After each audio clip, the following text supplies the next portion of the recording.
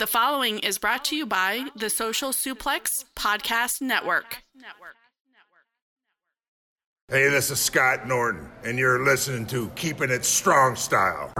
Yo, this is Rich Latta from One Nation Radio. This is brought to you by the Social Suplex Podcast Network. We present to you the Ace of Podcasts, Keeping It Strong Style. Let's go. It's the Ace of Podcasts, Keeping It Strong Style. Covering New Japan, they ready to hold it down. Jeremy Donovan and the young boy Josh. Come and hit a job out and bury all the frauds. From the Tokyo Dome over to the G1. Social Suplex is the network where we can get it done. I'ma chill and let them have it, cause this is just an intro. Keeping the strong style, 6 stars from the get-go, boy.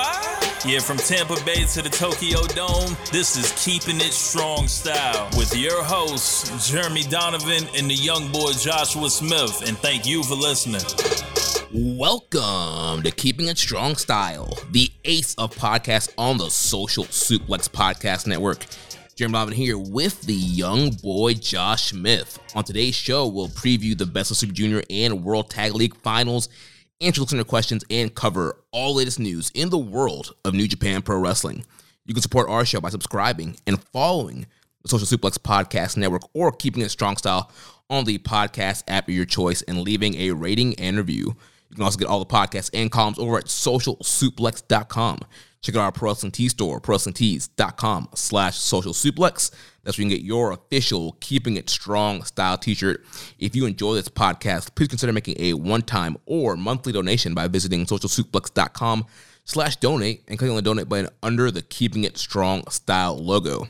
This week's episode is brought to you by the NJPW EXT, the only browser extension for NJPWWorld.com, with features like dark mode, improved translations and layouts, custom and shared playlists, synchronized viewing parties, and much, much more. It takes NJPW World to the next level, and you can visit njpwext.us today for details. Young boy, how you doing, man? Oh, man, I am doing fantastic. So glad to be back here on the air, doing Keeping It Strong Style with you. Lots going on, man. You know, we got World Tag League, we got Super Juniors. I got this new Bud Light seltzer. But hold on, before you judge me on that and be like, this guy's drinking, Bud Light, not White Claw. I get it, but it's sour. Oh, okay. It's a new gimmick, and they haven't even released these yet, but we're the fucking test market. Oh. So I'm going to bust one of these bad boys open. There we go. And I'm going to try this for the first time live in the air. And if it's, listen, I bought, the one time I ever bought Bud Light seltzers, I bought the summer pack because it had like tie-dye and all that on the gimmick. And I was like, okay, these might be good. They're horrible. We threw them all away. They were disgusting. So, I mean, I'm really apprehensive about buying one of these, but I'm a sucker for sour stuff. Well, what's the flavor there? Huh? What flavor is that? This is blue raspberry, so, the can's blue. You can't go wrong. Mid. Super mid. It's okay. I was expecting something that, was kind of sour. It sort of tastes like candy. It's all right. Yeah. Speaking of alcohol, this coming weekend, the FOH draft, I'm hyped, you're hyped, we're getting it in. And also, this year I've decided to infuse my own vodka. Wow. That's going to be one crazy draft. Well, here's the thing, man. I mentioned on the show the other week, I'm trying to, lose weight, but also I'm trying to go hard in the paint, Right. And I was like, so what can I do? Last year I had vodka, a bunch of mixers, added calories. I don't need all that. I was like, I need something simple. It's going to be low calorie. That's going to do the job. And I was like, well, what can I do to spruce up some vodka, And then I started looking at my drink, because lately I've been infusing my water so I can get my water intake in, Been putting all sorts of stuff in it. And I was like, I wonder if you could do that to alcohol. And then lo and behold, I'm not a genius. This is not something I thought of. It's an age-old tradition. People do it all the time. So I looked up a little YouTube video, got a little gimmick, bada boom, bada bing. I got this vodka can, I got a mason jar full of vodka sitting with mixed berries, some lemon, and some rosemary for the festive feel of the, winter holiday. And, I'm going to mix that with a little club soda, maybe a little bit of sweetener, and we're going to get it in. It's going to be really good, I hope. I don't know. I never had it, so. Hey, it sounds good with all the stuff mixed up in there, all those berries and stuff. Should be good.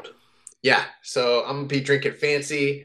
And Jeremy, for people who don't know what FOH is, tell them all about it. Yeah, so FOH, that is a honored tradition here at the Social Suplex Podcast Network. It's our annual Christmas show that we do with Keeping It Strong Style, me and Josh, and then One Nation Radio, Rich Latta and James Boyd. And, we crack open some brewskis. We pull an old Stone Cold. 1 bear, 2 bear, 3 bears, 4 bears. We crack open some drinks, and then we shoot on the year. We draft things that need to get the F out of here, and we bury the stuff that needs to be buried. Bury all the frogs. Yeah, the frogs are not safe on FOH night. So yeah, so every year this is what happens. I go on FOH and I act belligerent, and I spend the next day ashamed of myself, and I don't even want to listen to the actual broadcast of FOH because it's like it's kind of a haze. It's like a fever dream. I listen to it. It doesn't even sound like it. I can't remember it. But no, I'm being dramatic. I can remember it, but I'm always ashamed of it. But then, by the time a year passes, I feel okay about it, and I'm excited to do it all over again. So, it's like a cycle of shame. And, but we really do. We act pretty belligerently, and, it's a totally different tone and style. If you enjoy this show and you want to hear us talk shit about WWE and NXT and maybe New Japan, maybe AEW, no promotion is safe this year. No, nothing is safe, fucking FDS.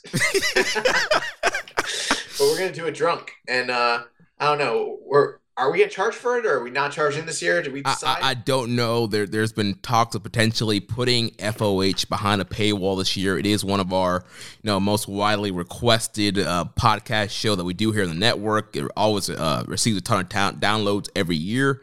Last 3 or 4 or 5 years, it's been free of charge on the network feed. But hey, we're trying to elevate things here. Listen, I think that we should charge. We don't charge for anything on this network. I think the one holiday drunk show of the year, we should charge a modest small amount and shoot our shot. And I don't know. I'm on the message with Rich right now. He says he agrees. So I guess it's more of a technological issue than anything else. So yeah, so we'll figure all that out this week, and stay tuned to all of our Twitter accounts and social media, and we will let you know how you can listen to this. You don't want to miss this show. Yeah, you don't want to miss it. Trust me. Literally, always one of the highlights of the year. One of the best shows that we do here on the network. So yeah, so stay tuned. We'll tell you how to tune into this year's FOH draft, and it'll be a fun one. Speaking of other exciting things going on, we got to plug the Keeping It Strong Style Year-End Awards. This is the final week of voting. Big shout out to our friends over at Voices of Wrestling, Rich Craich and Joe Lanza, the whole team over there, allowing us to post in the Discord and giving us a little share on Twitter, which is nice. And but like I said, there's a lot of you guys listening, and we want to hear your voice. I'm not going to give you guys the whole spiel again. But some of these categories are close. Dude, it's literally nail biting how close some of these categories are. There's 2 that are like really, really, really close. I'm sure you know which ones they are, Jeremy. And there's one where I'm like, what the fuck? But there's one that's like, I would call it like one of our more minor awards, but it's real, real, real close. But I'm like, I'm torn between the 2 people, because very rarely am I ever like, they both deserve it. And this year I'm like, fuck, I don't know who, I don't even know which of these 2 people should win, Yeah, and that's why your second and third place votes are so important. You might want to throw those votes away and kind of vote randomly or Christmas tree it. those second and third place votes will help determine a winner. Listen, we might not be the podcast that breaks New Japan news on the air or anything like that. We might not be like your inside source or anything like that. But if you think that people from the company are not listening to this show, and if you think that these awards are something that just go by the wayside and no one pays attention, you are sorely mistaken.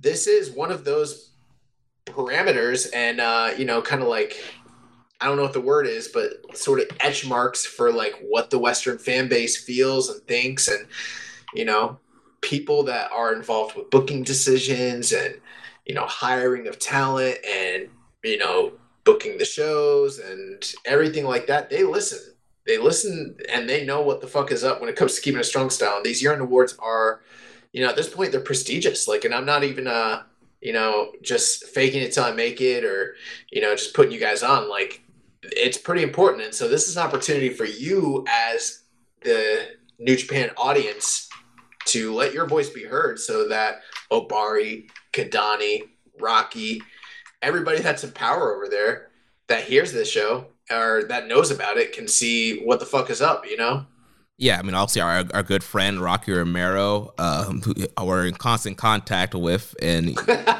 you never know. He might, be listening in. He could look on the Twitter and we announce the winners with our award graphics, and you never know, that might really influence who's getting booked on Strong.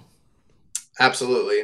But, the link for that is in the show notes or the description, right? Yeah, show description. Also, it's pinned on top of our Twitter at KI Strong Style. Go out and get your votes. Votes close on Saturday. We will announce some winners next week here on the show, and it'll be a lot of fun. Yeah, we got to tweet that thing out like mad so more and more people, see it visible. But speaking of awards, this week, the Tokyo Sports Pro Wrestling Awards 2021 dropped, and, some controversial winners. Yeah, so for the MVP, we have the Dragon, Shingo Takagi. The best bout, Go Shiozaki versus Keiji Muto from February 12th. The best tag team, Dangerous Tekkers. The most outstanding, Jake Lee. Fighting Spirit, Konosuke Takeshita. For Technique, The Great O-Khan.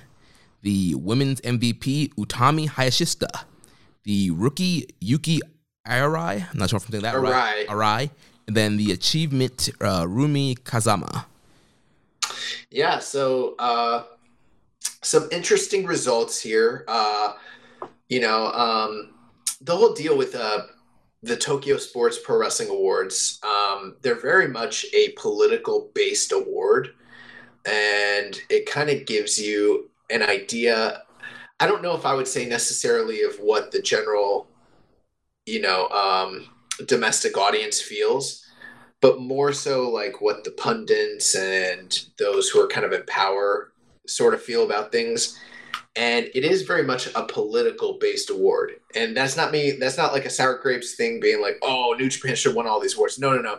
It kind of is this way, especially in recent years, where they try to award talented individuals who are deserving from different promotions. And so there's quite a mix here. There's even some individuals this year that I'm not even that familiar with, like Yuki Arai, Rumi Kazama. I don't know what her achievement was or his. I don't even know what gender that individual is. So, but I think the one thing that stands out here, and a lot of people in the West are kind of boo-hooing, is Go Shiozaki versus Keiji Muto as the best bout award. Yeah, when I saw that was kind of a head scratching for me, and I get that Tokyo Sports Awards, it's about selling magazines and more kind of I know Noah's been having kind of like this resurgence and has been doing really well the last couple of years, but best bout, I pull up the cage match, it's at like 7.58. Uncle Dave threw a generous 3.5 at it. I'm like, this is the best bout when we look at all the stuff that New Japan threw out this year. I'm not surprised whatsoever. And I think if you go through the history of the Tokyo Sports Pro Wrestling Awards and sometimes even like the Nippon Sports Wrestling Awards as well, this is right in line, especially in this kind of year, the year that we just had coming off COVID and everything, this is right in line with many of the best bouts that they've awarded in the past. Honestly, it really is. Now, obviously, every once in a while, you've got your blow-away match that nobody can deny the greatness of, you know? And that happens pretty often, but there is a large emphasis on the, I don't want to say, I don't know, like the marketability or like the hype and importance factors. I kind of liken the Tokyo Sports Pro Wrestling Awards in a certain sense as like the Puro equivalent to like PWI, you know? Right. Nobody looks at the PWI match of the year and thinks to themselves, like, this was absolutely beyond a shadow of a doubt the best match. You know, you would look at other publications for that sort of distinction. But usually something that has a lot of importance, that especially if there's nothing else that kind of matches that level of importance, it's usually going to win. And Keiji Muto's a big star, and this was Go Shiozaki was in the middle of his like legendary title reign, and the whole thing with Muto going after, being in his late age, trying to finally win the GHC title and, win the Puro Triple Crown. I'm not surprised whatsoever that this won, like not even a little bit. Yeah, and you also think too, as they get ready to head into, Noah versus New Japan, definitely I think either voters or kind of the people behind the magazine are probably wanting to kind of help promote that idea. So kind of throwing out a best bout from Noah, and then, that could add some fuel to the fire with the New Japan rivalry. Like, for instance, when God, what's his name? Why do I forget names? When Tenru had his retirement match against Okada on the Tenru Project, produce show, it's a good match and it's very historical, and, Okada carried Tenru to as good of a match as he possibly could have had at that point, but nobody would have told you that. I mean, it's probably right in line with this, 3.5, something like that. But that year it won the Best Bout award, and there have been plenty of other examples of, political based sort of things winning. So, I think anyone that's upset about this probably is just upset for the wrong reasons and doesn't really understand what the Tokyo Sports Pro Wrestling Awards are. It would be like getting really, really pissed if like PWI picked something that wasn't the real match of the year, which they do often. And also like a wrestler, the years were like Cena and whoever else and Roman, yep. All these people are number one. It's like, clearly those guys are not the best wrestlers that year. Right. They're the top stars and the biggest wrestling promotion in the world, but, they're not. There's kayfabe and politics involved. Right. So that's the deal here. But, Shingo Takagi winning the MVP, that's a big deal. It really, really is. And I mean, he hadn't won a Tokyo Sports Award since 2008, where he won the Best Technique. Yeah. So, I mean, that's really impressive, especially just considering where Shingo's from and everything that kind of led up to his run here, and him kind of being the face of New Japan in 2021. I mean, we're in the middle of our awards, and I wonder if him winning the MVP award for Tokyo Sports, does anything to kind of like sway voters or that sort of thing. Dangerous Tekkers winning Tag Team of the Year, same thing. That's really awesome. Not a lot of Gaijins win any sort of Tokyo Sports Award, so Zack Sabre winning that as one half of that tandem, that's a big deal. It's a pretty big deal, yeah. The popularity of that team has really skyrocketed the last couple of years. Yeah, and then the Technique Award, that's one I'm never really even quite sure what it even completely means or encompasses, but Okan won the Technique Award, which I guess I could see that in a certain sense. He does have a lot of very different kinds of attacks, and he's a skilled guy, but I don't know. Yeah, I think this year he really kind of showed off a lot of what he could do, especially in the G1 when he was having those main events against guys like Ibushi and Shingo, and he was mixing it up. And when he wrestled Zack Sabre, just kind of seeing his, the technical style he can do, then incorporating the striking style with the match of Ibushi, and just kind of more of the New Japan main event style with Shingo. So it's really kind of showing that he kind of has a multiple of techniques. So I'm not sure what exactly their criteria is, but I thought Okan had a really good year. Yep. So that is the Tokyo Sports Awards this year. Interesting stuff. we actually forgot for like the past 2 weeks to award our November Wrestler of the Month and Match of the Month. So a little bit of housekeeping. We had to kind of go back and kind of decide the winners there. So without further ado, the November Wrestler of the Month is none other than El Desperado. Really had a stellar month.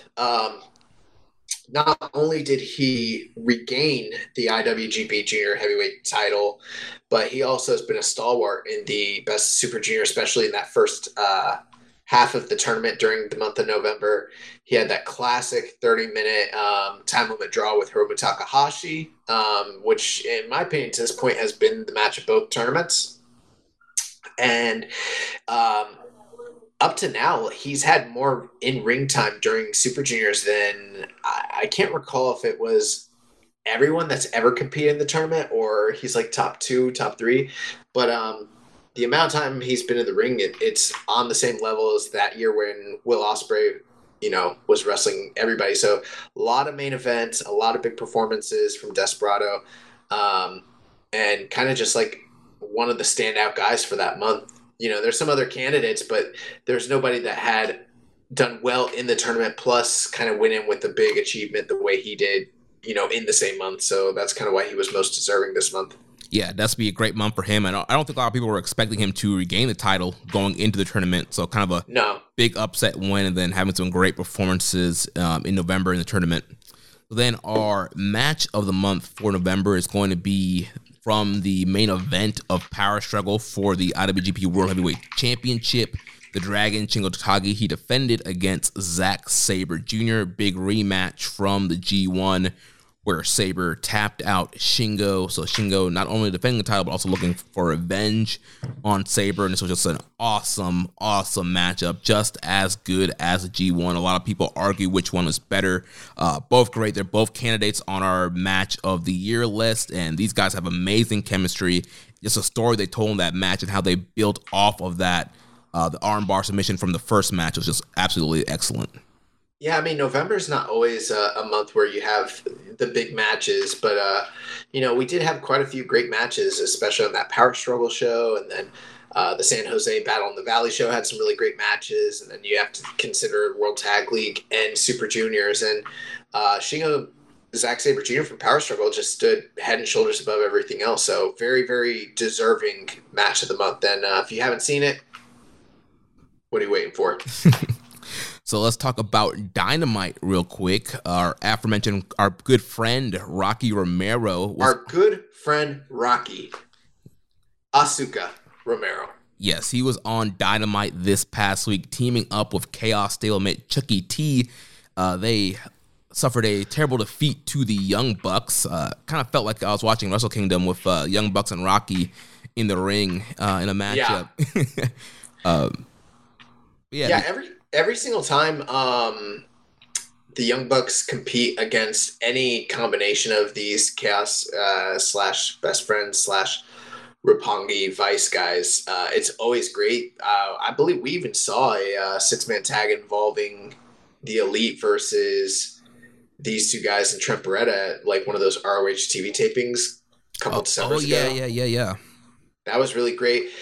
They've had a few really incredible matches in ROH as well as New Japan, but I don't think they've ever done Young Bucks against Rocky and Chucky T specifically. So it was kind of a fresh take on an old match that they've kind of done a lot, and it did not disappoint at all.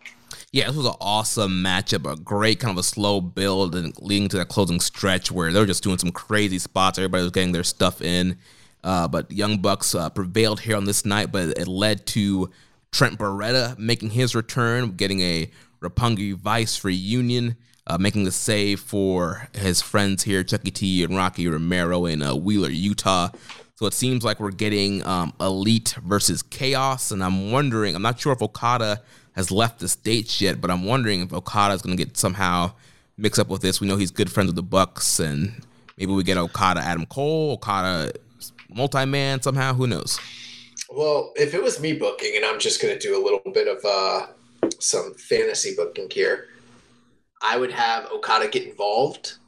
He comes in for some big angle, makes a big save, clears house, blah, blah, blah. Rainmaker, Matt, Rainmaker to Nick, fuck you to Michael Nakazawa, whoever, Yeah, Cutler.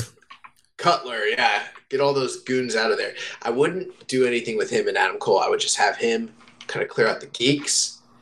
And then when it's all said and done, he like looks at the camera and he like does something to let you know like he wants fucking Kenny Omega. Right? Yeah. And then he goes home. Mm. And it's like, oh my God, that's so exciting. And then it's like, oh my God, Kenny's not here, but he just fucking called him out. And then when they're ready to do that match, they've got something on tape to point to it. And there doesn't need to be a title involved or anything like that. But like Omega versus Okada 5 is on the table, which like, bro, my heart gets like beating. Bro, I'm getting excited, bro, just thinking about the possibility, especially that being in the States and the chances that we could actually go see that live. Oh, yeah. At the fucking Coliseum in St. Pete. Hell yeah. I think you could do a little bit bigger a building for that match. Oh, what, like Straw Center? Hell yeah. Going out to the OCC Roadhouse. Yeah. We're gonna fucking pack out Ruth Eckerd Hall. Fuck yeah. We're gonna go down to the soccer field where the roadies. Oh yeah, the rowdies. What's Spectrum baseball field? Yeah, over off US 19. Now we're talking. But yeah, that's what I would do. And I feel like I'm not even far off the mark from what they probably will end up doing. Because, I mean, if you really think about it for a half a second, there's only two ways you can go about this. You could do, I guess, 3 if you're really thinking like, oh, they could set up an Okada versus Adam Cole match, which is fine if that's what you want to do. But they're probably going to do one of 2 things. They're probably either going to have some sort of multi-man match involving guys from the Elite and then guys from Chaos and involve Okada, which is fine if that's what you want to do. And you could probably still get to where I'm going anyways. But I wouldn't do all that. I would have him come in as a surprise. A lot of people don't really even completely, I'm sure people know who he is, but it's not like, it's not like Okada is a big star, but like, I wouldn't blow his first match in AEW being like a multi-man tag the way they did with like, Ishii and some other guys. I would have him come in, wreck house, and then like tease Omega. And then you're like, oh, fuck, like it's really, really, really on. And now like people want to see that match. You know what I mean? You can still do an angle afterwards and get there. But like, I feel like ultimately, what is this all leading to with them talking about Okada so much and talking about Chaos so much, if not for it and also for the foil for them to be the guys from the Elite? If it's not leading to Okada Omega, I don't see what the point of it is. Yeah, I'm very curious to see where this is all going. There was a beat down on Rampage. The Elite, they laid out all of the best friends, Trent, Chucky, Rocky, and Wheeler Utah. So we'll see what the follow-up this week is on Dynamite. And yeah, hopefully it does lead to Omega Okada 5. Nice. Well, let's talk about the biggest and best ongoing show of the week. And no, I'm not talking about World Tag League. And no, I'm not talking about Best of the Super Juniors. I'm talking about motherfucking New Japan Strong, baby. Let's go, baby. Strong, baby. Detonation Night 2, Saturday, December 11th, 8 p.m. Eastern Time on NJPW World. And Jeremy, I put out a tweet this week, got a lot of love. This is hands down, bar none, the absolute best episode of NJPW Strong they've ever put out, period. Dude, I had a good feeling you were going to love this. I had already watched it when we talked on Saturday or Sunday, whenever we talked, and I was like, I didn't say anything. I didn't want to hype it up. I just wanted you to, like, watch it and just experience it for yourself. And you got the exact emotions I thought you would have for this show. This was absolutely just an awesome hour of professional wrestling. Bro, fuck you. You're acting like after 4 years of podcasting with me, you know me or some shit. You don't know me. I don't know how I'm going to react to a show.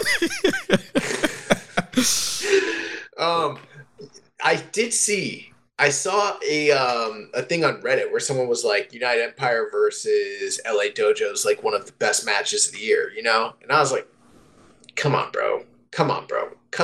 That's cap, okay? Like, stop the cap. It's no flex zone.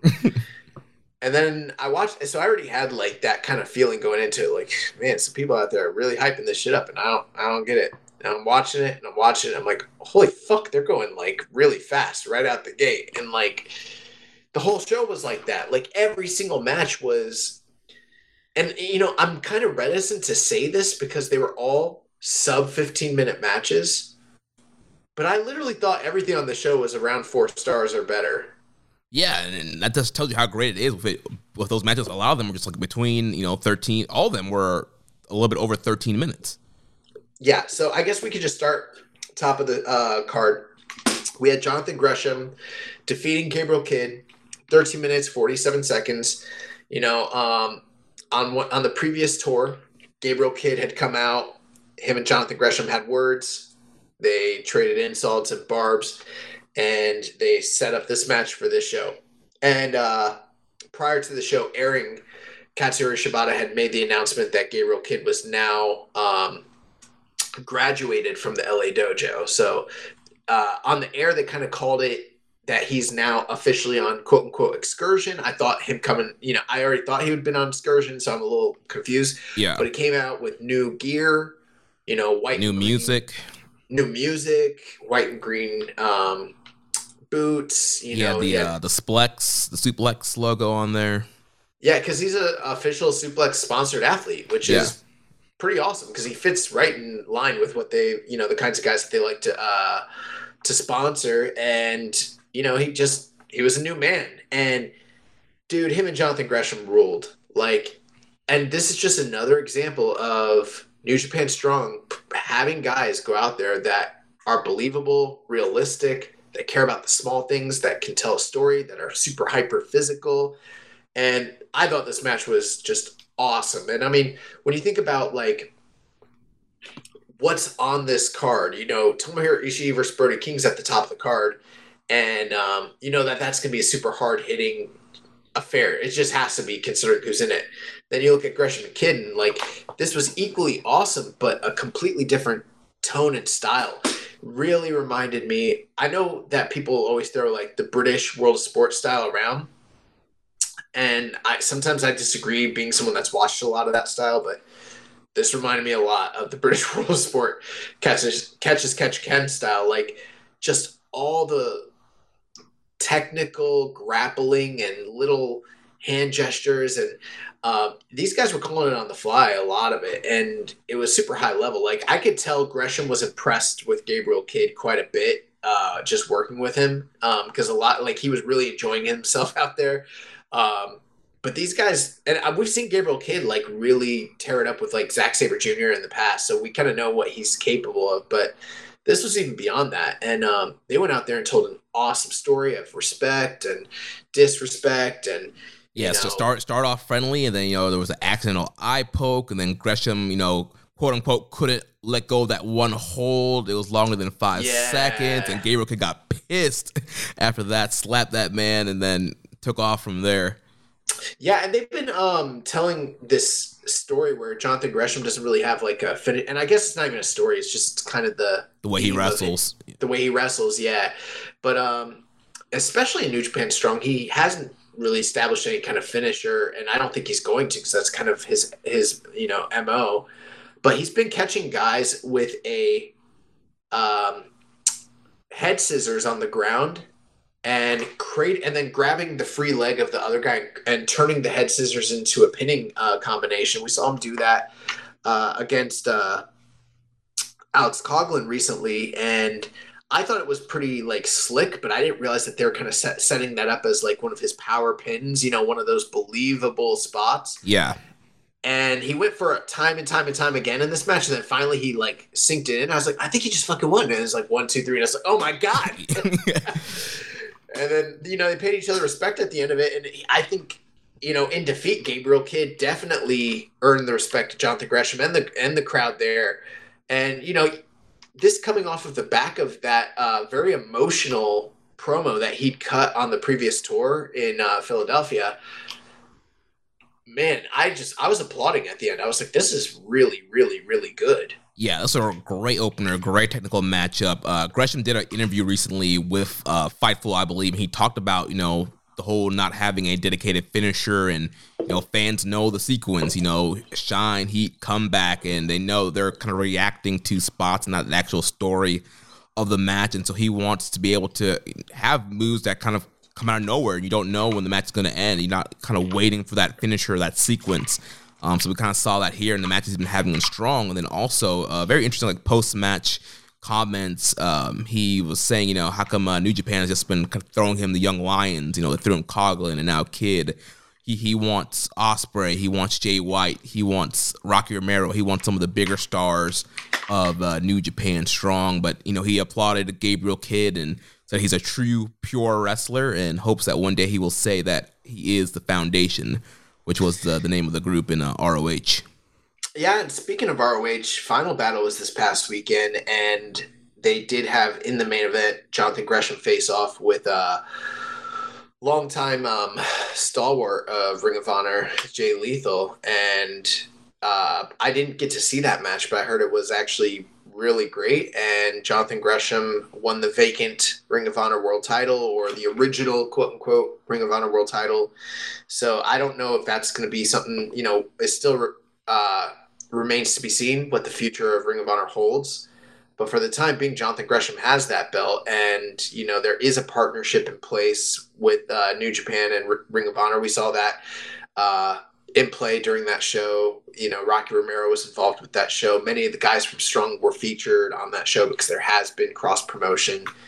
And you got to wonder, with Ring of Honor going on a hiatus, and when they do return kind of being a reimagined product, if many of those guys, since they're going to be considered like free agents at that point, they're no longer, employed, if they're going to suddenly become true out and out New Japan guys. Like Jonathan Gresham is right on the precipice of like us being able to say like, yeah, he's a New Japan guy, which I think that's going to change for a lot of guys like Brody King and Chris Dickinson and himself and, PJ, who knows, PJ Black, Flip Gordon, who knows? Yeah, I could definitely see Gresham being a guy that gets locked in. He doesn't seem like he has interest in going to like an AEW right away if he does at all. And he's starting the Terminus project that's going to be launching his own little promotion show that they're doing. So in Atlanta, so he's doing that. He's doing more strong. So I think definitely his own little. No, it's big, huge. Do you remember that? It's from Tampa Bay Pro with Buck Q and Hoyce Adams. Yeah. He's like, we're going to have ourselves a little match. No, you don't call it a little match. It's going to be a big money match. All these people are going to pay to see it. Little promotion. What do you mean little promotion? Oh, man. But awesome opener, awesome match. I can't throw enough roses at it. And then, the next match, United Empire, they defeated the team of Clark Connors, Carl Fredericks, and Ren Narita, 13 minutes, 24 seconds. And before we even talk about the match, I just got to say, United Empire have been great since the inception when they first came in, right?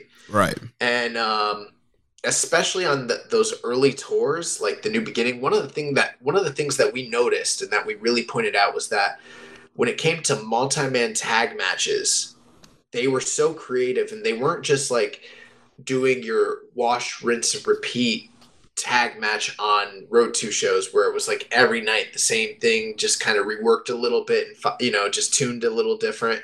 They were going out there and having completely different matches every single night with the same or similar opponents on the Road 2 shows, which was like very strange. So they had already kind of showcased to us how adept they could be when it came to 6-man, 8-man tags, that sort of thing. And we hadn't really seen this unit of Cobb, TJP, and Will Ospreay work together. It's been a long time since we've seen Cobb and Will Ospreay work together at all, since, Will, had to vacate the title and went back home to the UK. And, so this has kind of been a long time coming. And I think part of me had kind of forgot how awesome they all were when it came to that style. And then you throw a TJP in there and say what you will about the guy's character, his political stances. He's an incredible wrestler. And, it kind of reminds me of that that famous 6-man tag from the WWN Super Show a few years WrestleMania weekend, where it's like him, Gargano, Ibushi, and all those guys like just tore it up.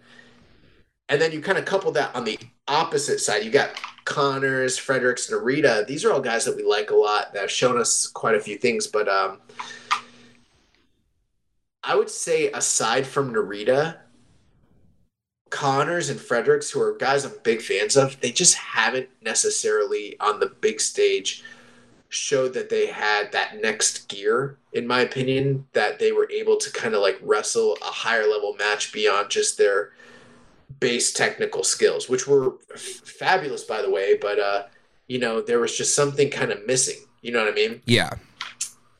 And this kind of changed that perception for me entirely, because holy shit, like Connors and Fredericks were doing stuff I've never seen them do. The entire tone, pace, style of this match was like balls to the wall. It reminded me of why we were so high on Connors and Fredericks, in the beginning when they first kind of came over from the LA Dojo. Narita turned the violence and the aggressiveness up to 11. There's times when I look at him and I forget that he's Narita and I think he is Shibata. Like it's so insane. And then you couple that with like Jeff Cobb's like metamorphosis and TJP's new heel cocky. I mean, there's just, at first I was thinking of this match as just being a 6-man tag on Strong the way I would have a year ago. It's in the middle of the card. And it's a couple big stars against some job guys that they're just going to like give a little shine to, but they're going to beat the fuck out of them, and it's going to be a 3-star nothing. This was not a 3-star nothing. This match fucked everything in the World Tag League by a wide margin. There was nothing in World Tag League that touches this match, and it's sub 15 minutes. Yeah, man, this tag match was freaking awesome, and they've done an excellent job just building up this rivalry between the LA Dojo and United Empire since Ospreay made his surprise return at Resurgence and claiming to be the real world champion. They've done a lot of great promos, a lot of great matches and angles, really heating this feud up, and it all kind of blew up here. And like you mentioned, it was balls to the wall. Like there was no like, let's test the strength, let's do some lockups, let's feel each other out. Like it was like go. We hate each other. We're gonna lay it in and kind of high pace, and we want to put violence on each other. And just Cobb, TJP, and Ospreay, you could have swore that these three guys were teaming for decades. The way they flowed and all their triple team maneuvers. I'm recalling the one spot where I think it might have been Connors that they threw in the corner, and then like Ospreay ran with a boot, TJP ran in with a boot, and they threw him into Cobb, and Cobb did a spin cycle. Like stuff like that was just so smooth, so fluid, and these guys are just firing on all cylinders, and they are a perfect unit. And I'm excited to see more of these guys. Hopefully, we can get TJP over to Japan, because I think him working 6-man tags with Ospreay and Cobb is just incredible. And I'm sure if you throw in Okan and Hanare, they have so many guys that you can do multiple variants. So I think that would all be killer 6-man tags. And like you mentioned, Fredericks and Connors, they looked really good. Connors with that one spear through the ropes to the outside onto the apron was cool. That was so awesome. Fredericks, he had a big tope con hilo, and he was fired up, and he was laying his strikes in. Yeah, that was like Kenny Omega-esque, and you might be like, oh, that's a little much. No, it was Kenny Omega-esque. Like, literally, he hit it just the same way Kenny does, which I was like, what the fuck? I don't know. I'm not saying he's never done it, but I can't remember a time where I recall ever seeing Carl Fredericks do that move. Can you remember that? He's done topes sometime, but this is probably one of the best ones that he's ever hit. Man, well, he picked the perfect time to do it, because holy fuck.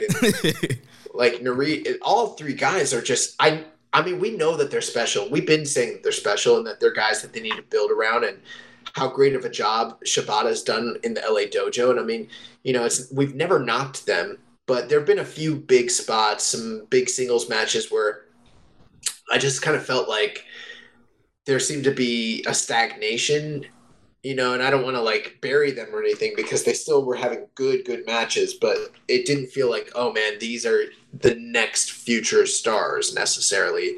Like, these are good guys, but I don't know if they're going to be able to take that next step. But this match was like, oh shit, now I remember, like, Clark Connors is like the real fucking deal.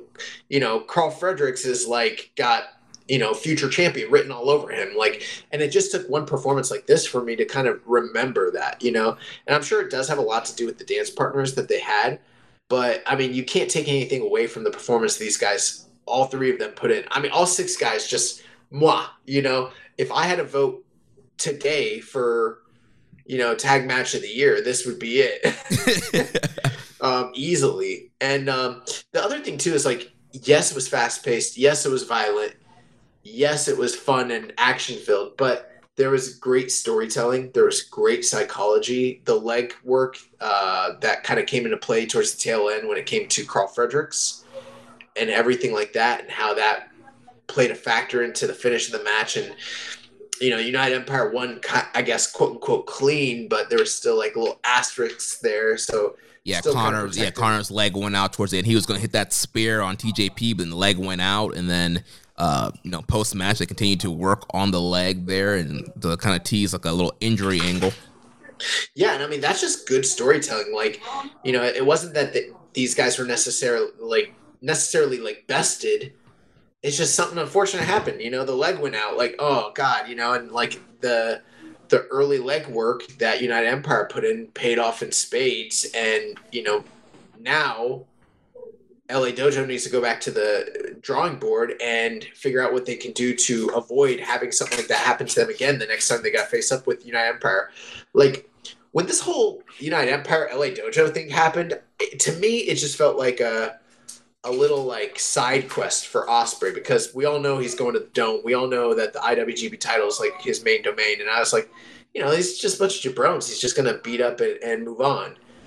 But now suddenly I'm like, oh shit, United Empire versus LA Dojo is like an incredible feud. And just one of many incredible feuds in the entire, you know, trajectory of New Japan Strong. You know, the New Japan of USA Products has had many, many really good feuds.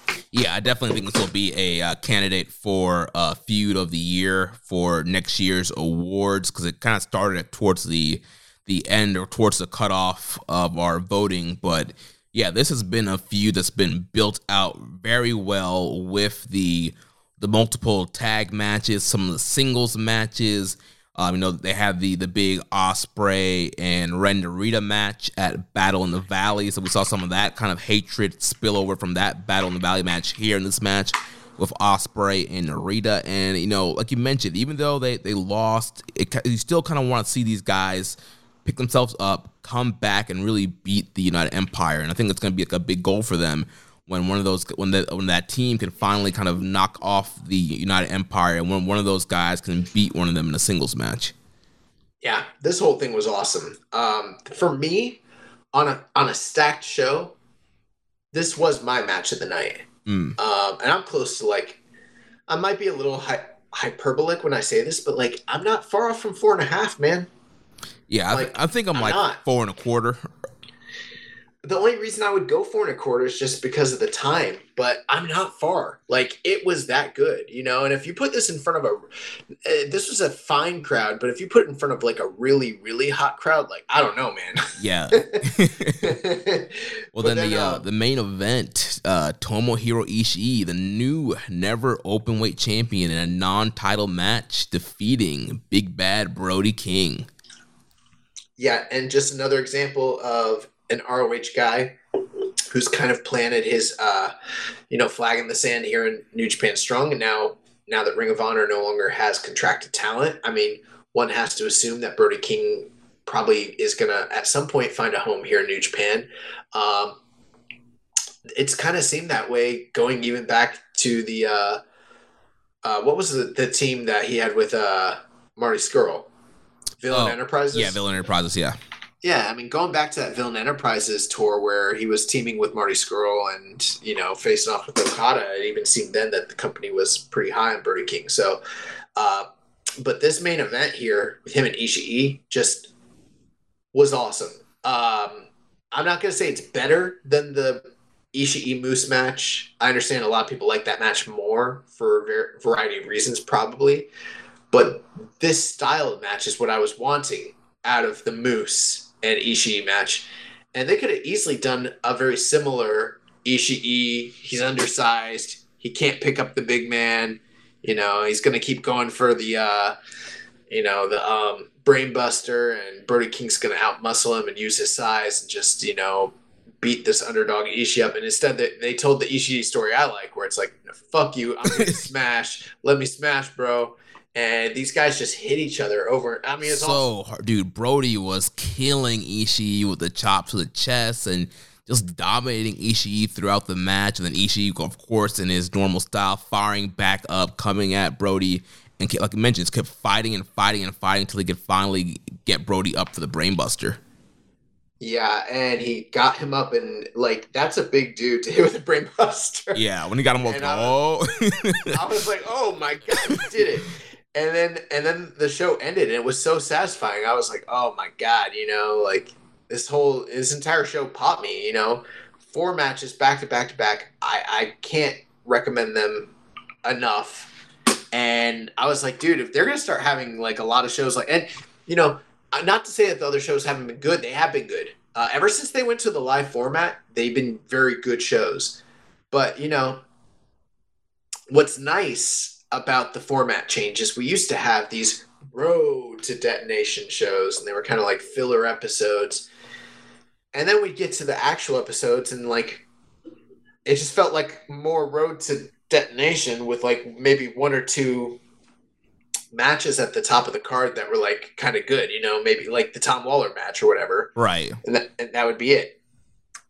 One thing that's nice about this show is, say what you will about them taping everything in advance and some of the drawbacks of that. There definitely are some, especially with continuity and everything.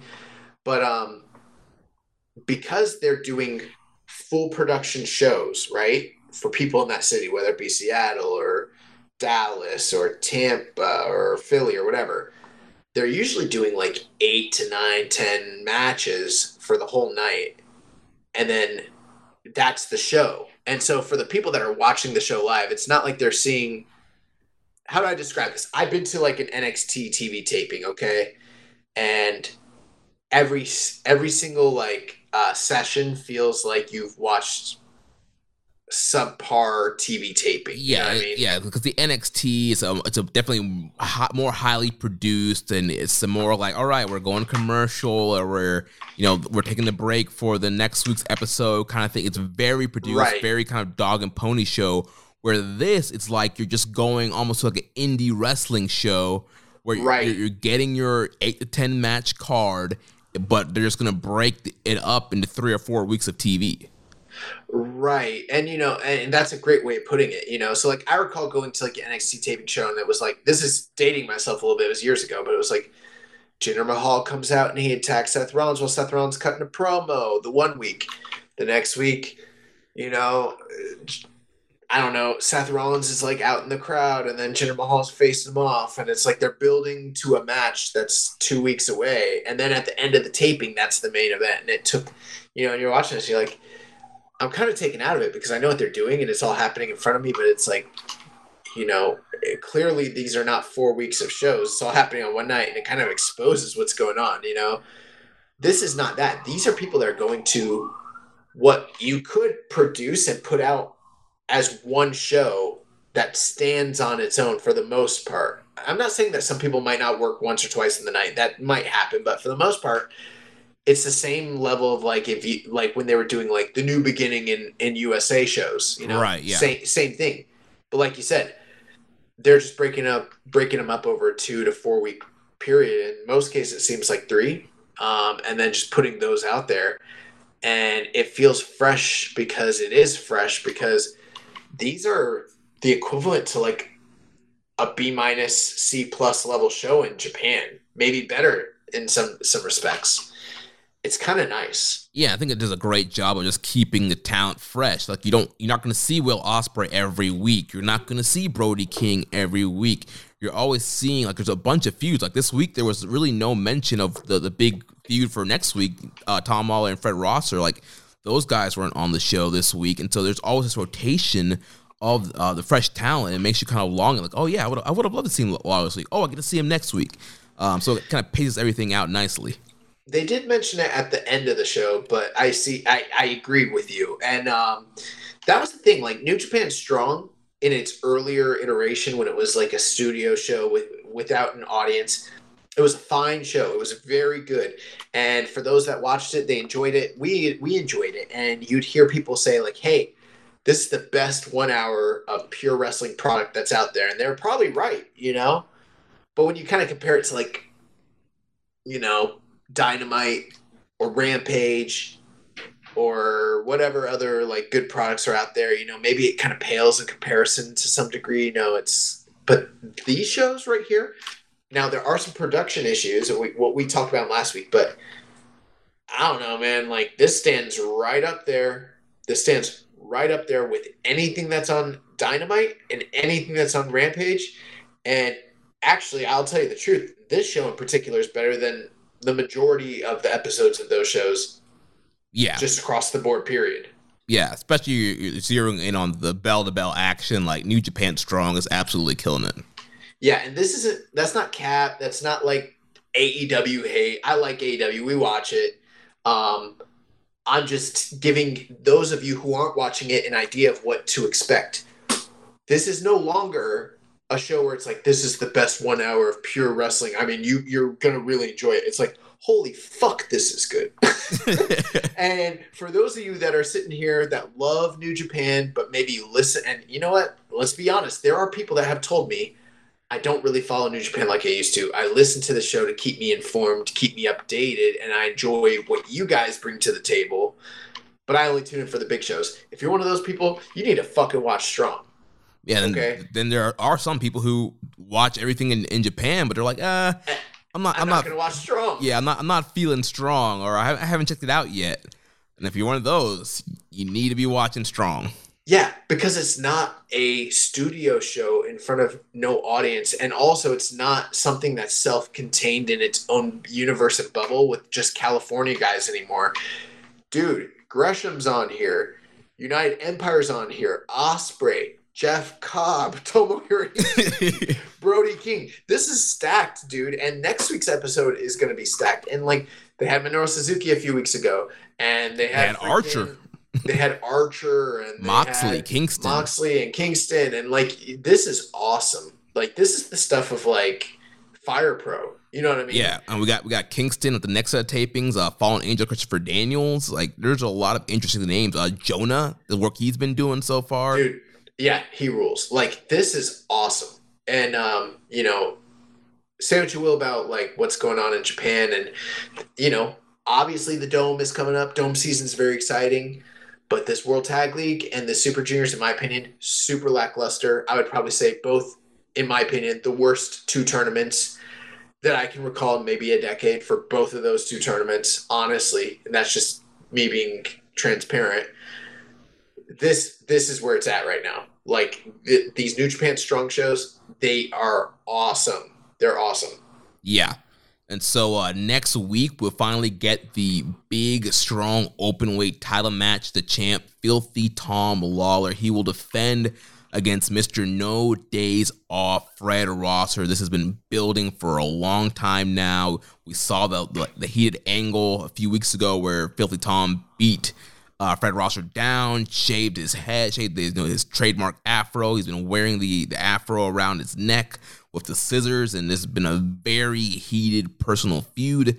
These guys faced off earlier in Strong before, and Lawler got the win there. So Ross was looking for getting a win back. He's looking for revenge for being humiliated and looking to win, his first ever New Japan title.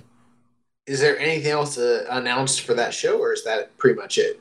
I had not, at the time of putting the rundown together, I did not see any other matches announced. I don't know if they've announced them since we've started recording. Let me check the website here and see if they've announced anything. Okay, I have it here. So it looks like it's going to be Kevin Knight and the DKC versus Brogan Finley and Jordan Clearwater. Second match of the night, there'll be 6-man tag team action as Team Filthy, team of JR Kratos, and Royce Isaacs along with the new Black Tiger, will be taking on the team of Finn Juice and Rocky Romero. So that story will continue. And then the main event, Tom Lawler versus Fred Rosser, which is like right now my lead candidate for Feud of the Year 2022. And something I'm really, really looking forward to. And I don't know, a year ago, if you asked me if I would have cared about Tom Lawler, I mean, they did wrestle on Strong, and I did not care about it. Yeah. and now I care a lot about it. So, and I have not seen any taping results or any spoilers, but I'm calling a title change here. I think Fred Rosser is going to become the Strong Openweight champion. That's very, very bold. I am predicting Tom Lawler to retain, and I also do not know anything, but that's just my gut feeling. Is I don't know if I belt up Fred Rosser if I'm New Japan. Also, I love Filthy Tom, but I don't know. I just feel the energy that Rosser's been putting out, and him revealing that he's signed with New Japan, and there are plans to bring him to Japan, and I don't know. I just feel like, and he's been working really hard and gotten a lot better. And so, I don't know, I could see them doing a title switch here. Maybe you're right. One last thing before we take this next question. I will say this, too. If you're listening to this and you live in one of the areas where they're doing these Strong tapings, I know in March they're coming here to Tampa, God willing, as long as there's no Omicron variant crap that happens. But you should want to go to those tapings, because these tapings, every single one of them have been fires ever since September. And this makes me very excited for whatever the prospect of them coming to Tampa even will be, Right. But we got a question here. Jeremy, you want to take it away? Yep. So a question here from Reddit user Piero Papi. He says, is the current production quality of Strong affecting your enjoyment of the show at all? Despite the live crowds and bigger name talent being on the show, I actually find myself missing the pandemic era of Strong. The current camera work is so off-putting to me, and the small crowds allow you to hear some of the snarkier individuals in the crowd. I know there's been some speculation of getting Strong onto an actual TV network. Do you think big changes to the production quality would be necessary to do this? And then he has an edit. He said, since posting this, I've watched the latest episode, and this tour does seem to be an improvement, but the elevated hard cam is still awful in my opinion. Okay. Well, we did talk about this pretty extensively last week, but I'll agree. I do echo those sentiments. Those are complaints that I've had. I do think they're learning as they go. I don't think that this is a company. I think this company is too big to be learning as they go, though. And if they're going to do this on any level, they can't do it with anything less than excellence. You know what I mean? Right. Hire the right camera crew. Hire the right lighting crew. There are indies that do this better than them. You know what I mean? Like Beyond Wrestling is better than this. Freaking, Rev Pro and like Progress have better production value than this in most cases. So I do think they need to get it together, but it has improved as time has gone on. And I think that's my one really detracting thought for the most part when it comes to the current era of Strong. But I will take this any day over the COVID era Strong. Definitely. I mean, I think the worst production was the Texas tapings, just because they didn't sell all the seats, and so they had to do the dark lighting, and then the camera quality and camera work was just not great at all. But I think since then, everything else has been better. I thought the Philly tapings looked fine. I think this set of tapings here has been fine. Detonation Tour in California has been fine. So there is a problem with the lighting, but there's even there is a problem with sound. But like you mentioned, the fact that the hard cam, the angle of the hard cams, I don't know if it's because they're in small buildings, like it's too tight, and the quality of the camera is way different than the ones that they're using as the roaming cameras at ringside. They need to all be uniform. Right. Of a similar quality, and it is a huge distraction, honestly. Yeah. Well, that wraps up our talk on New Japan Strong. Let's talk about Best Super Junior and World Tag League. Is it best? Is it the best of the Super Juniors? The okay of the Super Juniors. The adequate of the Super Juniors. The moderate of the Super Juniors. It's mid. The 3-star savior of the Super Juniors. Yes. The Cody special. Yeah. The Cody Rhodes of Super Juniors. The Cody Rhodes Junior Invitational Tournament 2021. Oh, man. All right, let's talk about this tournament. So this past week, we had the last two nights of both tournaments. So let's talk about Super Juniors first, and we'll kind of run down the standings. We're not going to give, the full blow-by-blow in all these matches. I think we're just going to kind of focus in on kind of what these guys did the last couple nights and where we're going to be landing here for the finals on Wednesday. So at the top of the block with 15 points, we have the ticking time bomb Hiromu Takahashi. 7 wins, 3 loss, 1 draw. He defeated Doki on night 10, and he defeated Robbie Eagles on night 11. So I think Hiromu was always one of the favorites to make it to the finals, and so here he is. He's fighting to get his third Super Juniors win in a row, and yeah, I mean, he's one of the top performers, and he's set for the finals.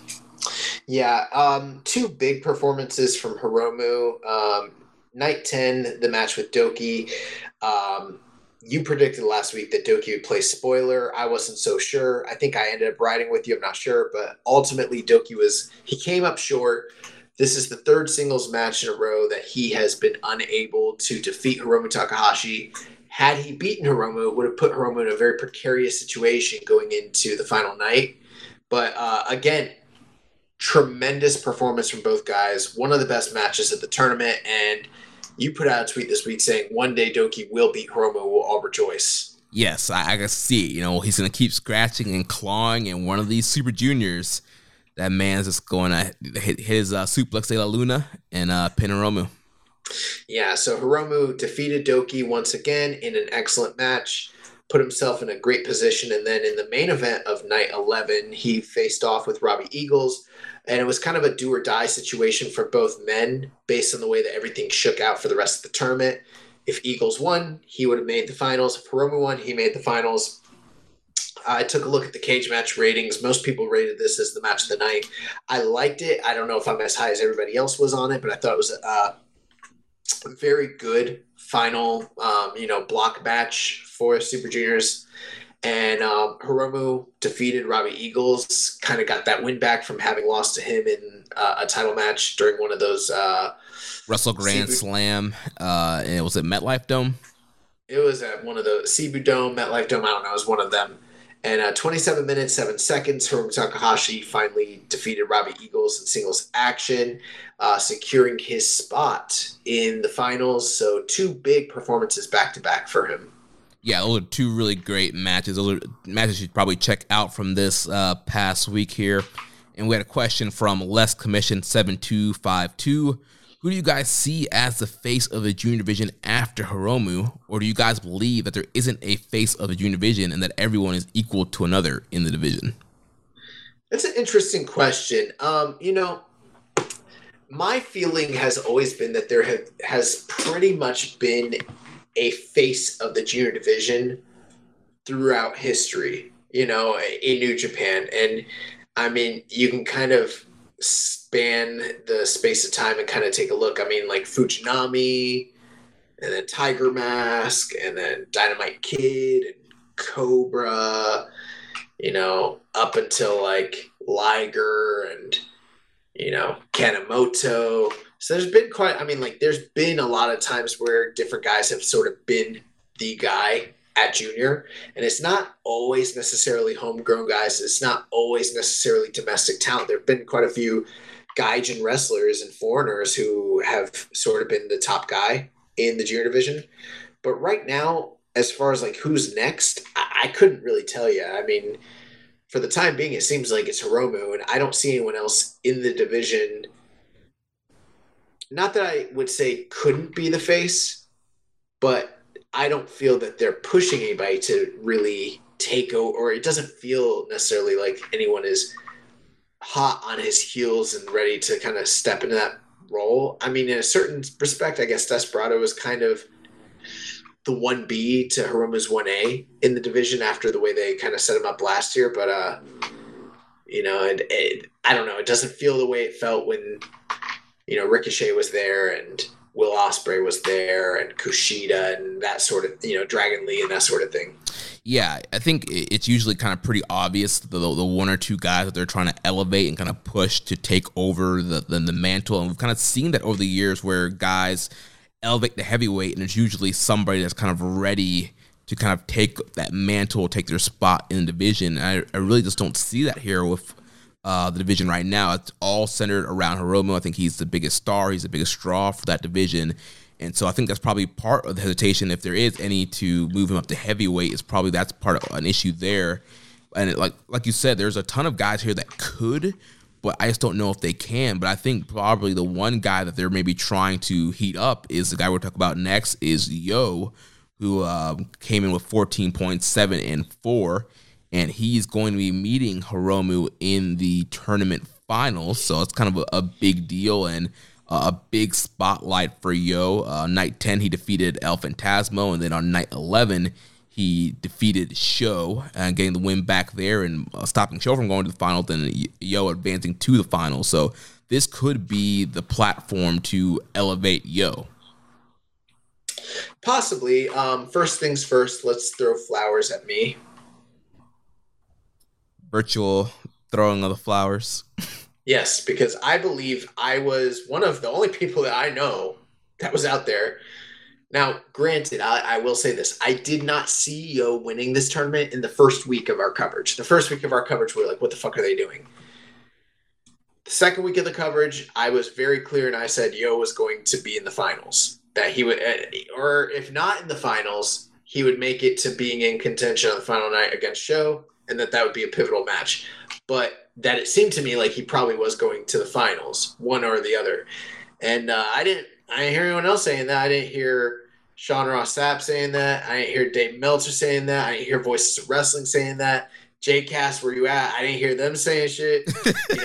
I didn't hear Mike Sempervive saying this shit. It's just the young boy, Joshua Smith. I stand alone on the pinnacle when it comes to predicting Yo's candidacy. I walk alone inside this pit of danger. But I called it, man. I saw what they were doing. I was like, oh, this tournament's about fucking Yo, and we didn't see it. We missed it, and here it is. And I don't know. Part of it, I don't think it's that I'm super smart. I think it's that a lot of people didn't give a fuck about this tournament. And so no one's paying attention. And I don't think people really care about Yo either, because it's kind of it's kind of the basic story they tell, where somebody starts off super cold and they come back really hot. We've seen that that trope play out in tournaments all the time in New Japan, but Yo just had no really heat or any interest coming in the tournament. So when that was happening, it's kind of like, oh, maybe they see him kind of lower mid card kind of guy. And he started firing back up. It's like, oh, okay, I guess they're kind of pushing him. So, I don't know, it was kind of a weird for Yo, yeah. Right, when he was getting beat like a drum in the first few matches, you're like, I believe it. He's a loser. I see it. No surprise here. No surprise. Then when he started winning, like, oh, well, I mean, okay, that makes sense. It's juniors. He's got to, it's Best Super Juniors. He's got to get a couple wins. But as soon as they did that, I was like, oh, no, he's going all the way. It's very clear he's going all the way. Like, that's the deal. And it's a good story, and they've done some cool character work. But my question to you is, where's this classic Yo match? Bro, that was going to be my thing. Like, I think it's cool. We're trying to get new people over. We're trying to get a new finals matchup. We're trying some new things here, trying to elevate people in the division. But when, outside of a Roppongi 3K match, when has Yo delivered? We've seen ever. Not just in this tournament. Ever. Yeah. We've seen Yo in plenty of Super Juniors now. He's had plenty of singles matches. I've just never seen this guy have this, blowout, great junior match yet. And so I'm worried. Obviously, he's facing Hiromu, who's incredible, and that they should be able to have a great match on a big stage like this. But can Yo do that with anybody else? Is Yo the guy that can carry the division if Hiromu's not there? And based off what we've seen, I don't think he's the guy. Okay, Jeremy, I've gone to Cage Match. Okay. And and I have looked up all of Yo's matches for all of time, right? Mm-hmm. And I've eliminated all the tag matches that have high ratings, which here's the crazy thing. There's probably not a ton of those either. Dude, there's like not very there's not a lot. And if they're not facing the Young Bucks or who else, I mean, it's like, can you even think, okay, now that I'm looking at it, there is one match that stands out as being very, I wouldn't call it great, but being very good. And he's had 2 very good matches with the same guy in the Super Juniors in back-to-back subsequent years, and it's been a few years since this happened. Can you guess who that opponent was? Ospreay? Yup. Yup. He's got his highest rated singles match of all time is 8.0. It's from the 2019 Best of the Super Juniors. And like, let's be clear, this was Yo's greatest match of his career. For Will Ospreay, it was just one of the many great matches he had in that year's Super Juniors. Just one of many. It wasn't even like in his top 5 of that tournament, much less that year, much less his career. It probably isn't even in the top 150 matches of Ospreay's entire career. Okay, do you see what I'm saying? Yeah. The other match was from the 2018 Best of the Super Juniors, and that one's got a 7.56, so even that's like a steep drop-off. The best singles match the 2 top singles matches that he has for this year is a match from June against El Desperado, which I don't remember loving, and then the match with Sho from this year's Super Juniors. That's his highest rated match this year. It's got a 7.36. Like, it's good. It's nothing to write home about. It's not like Yo had a bad tournament. Yo had a good tournament. But when you're going into the finals of the Best of the Super Juniors tournament, Eddie Guerrero, Chris Benoit, El Samurai. Do you know what I'm saying? Right. Will Ospreay, Prince Devitt, Jushin Thunder Liger, Koji Kanemoto. Yo? Question mark? Yo? Bro, listen, I know that there are those people who feel vindicated because they picked Yo over Sho years ago, but like, come on, dude. Yo does not have the output or the track record that Sho has. He just doesn't. And I'm baffled. Like, I am baffled. Not because I don't like the guy, not because I don't think he's got some star qualities. He's very good, and he is very good. But like, I don't know, man. Do you think that this match with him and Hiromu is going to be some kind of blowaway Super Junior final? Like, I mean, based off previous work, no. But I feel like they need to deliver. They're the main event of the show. I think Hiromu needs to do everything he can. He needs to call up Kenny and get the book. And they need to go out here and do what they can to have an absolute banger. Like last year when it was Despy, like Despy felt so hot in that tournament. Even though I didn't think he was necessarily having the highest standard of performances, people were really behind that man, right? Mm-hmm. And I think that there might be some people who are living and dying with Yo, you know, his story arc. And the story arc has been interesting, but the actual matches, why is he still wacky roll-up guy? Yeah, 5-star clutch. Even with the overdrive or whatever the fuck it's called. Direct drive. The maximum overdrive. Now, there was one interesting thing on Night 10. He's fighting El Phantasmo, and Phantasmo hit him with the sudden impact or whatever it's called to the stomach. The same maneuver that made Sho tap out. I don't know if a lot of people caught that. He hit him with it, and it's the same move that Sho tapped out to, and Yo ate it like a champ and then still was able to, you know, persevere and win. So that's something that I noticed that was kind of like leading into the Sho match. And then the match with Yo and Sho in the finals was fine. It was good, but I thought it was a smidge better than the match they'd had previously. And Yo pretty much was able to exploit the fact that he knew all of Sho's tricks. Yep, he overcame them all. He had Chaos ready. We had Goto and Yoshihashi making the run in and save here. I don't even remember that, man. But yeah, Yo picked up that win and solidified his spot. He knocked out El Fantasmo, knocks out Show, picks up the tiebreaker there, and gets his not tiebreaker, but picks up the win and makes his way to the finals, which is interesting. I'm glad that they're doing something new, but I don't know. It doesn't feel like Yo is the man, and I don't feel like even if he has one great match with Hiromu, he's going to be the man. Like, right, that's what I'm saying. Like, anybody could have a great match with Hiromu, but then what's going to happen at Wrestle Kingdom? Like, if he wins, like him and Despy, like, I'm not really trying to see that. I don't think Yo's that far off from Master Wato. Oh man. As a tag wrestler, he's way beyond him. But you look at his track record, and his history, and I mean, he's like, I think Master Wato's having about as good of matches as he is. I don't get it. Yeah, and he's just not a lot of charisma there. There's no appeal. There's nothing that really kind of draws you to Yo, and that's like I don't know. Dude, I mean, even just looking at this year's field, I'll take Despy over him. I'll take Robbie Eagles over him. I'll take ELP over him. I'll take Taiji Ishimori over him. I'll take Show, even with the purple House of Torture shit, over him. I'll take Taguchi over him.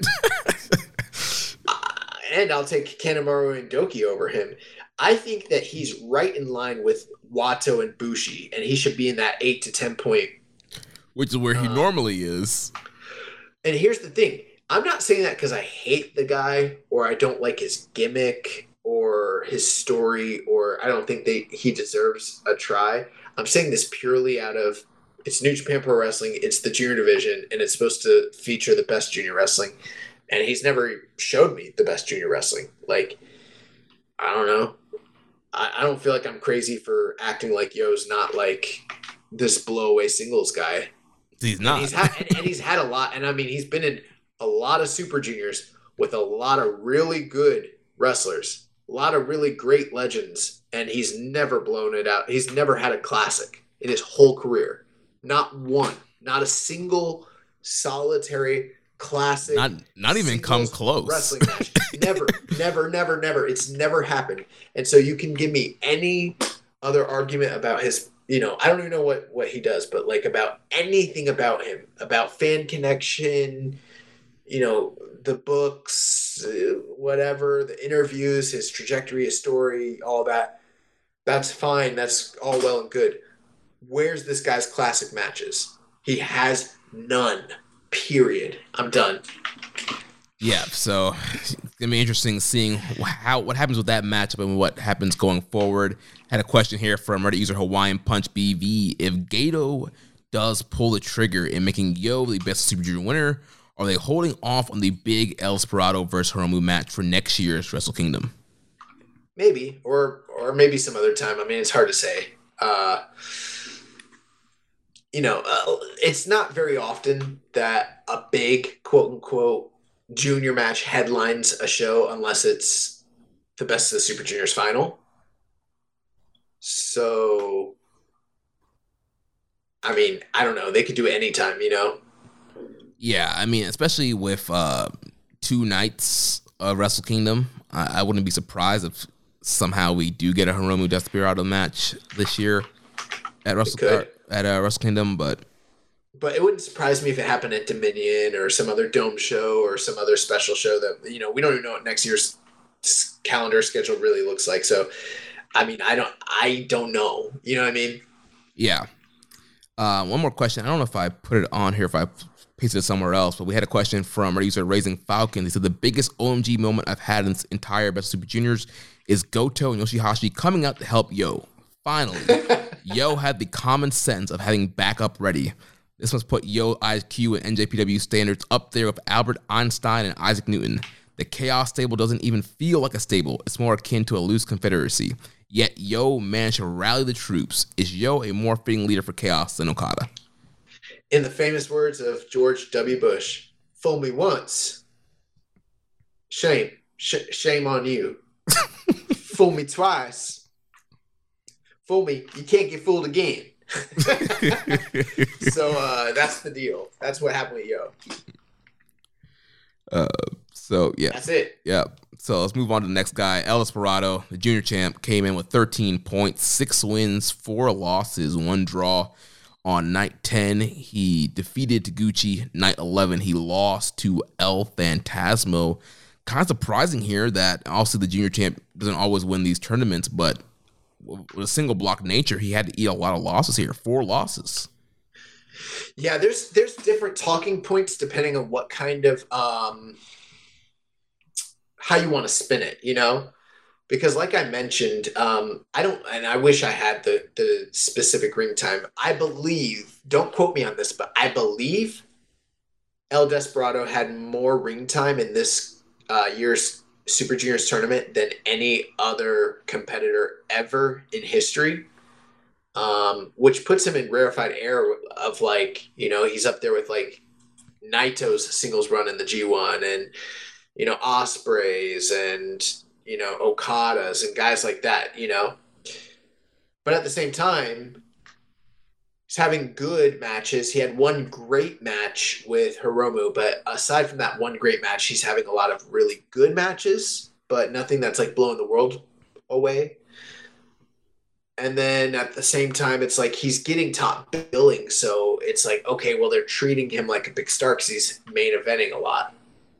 But on the flip side of that, he ate a lot of losses. Like, I cannot recall the last time a junior heavyweight champion ate this many losses in a tournament.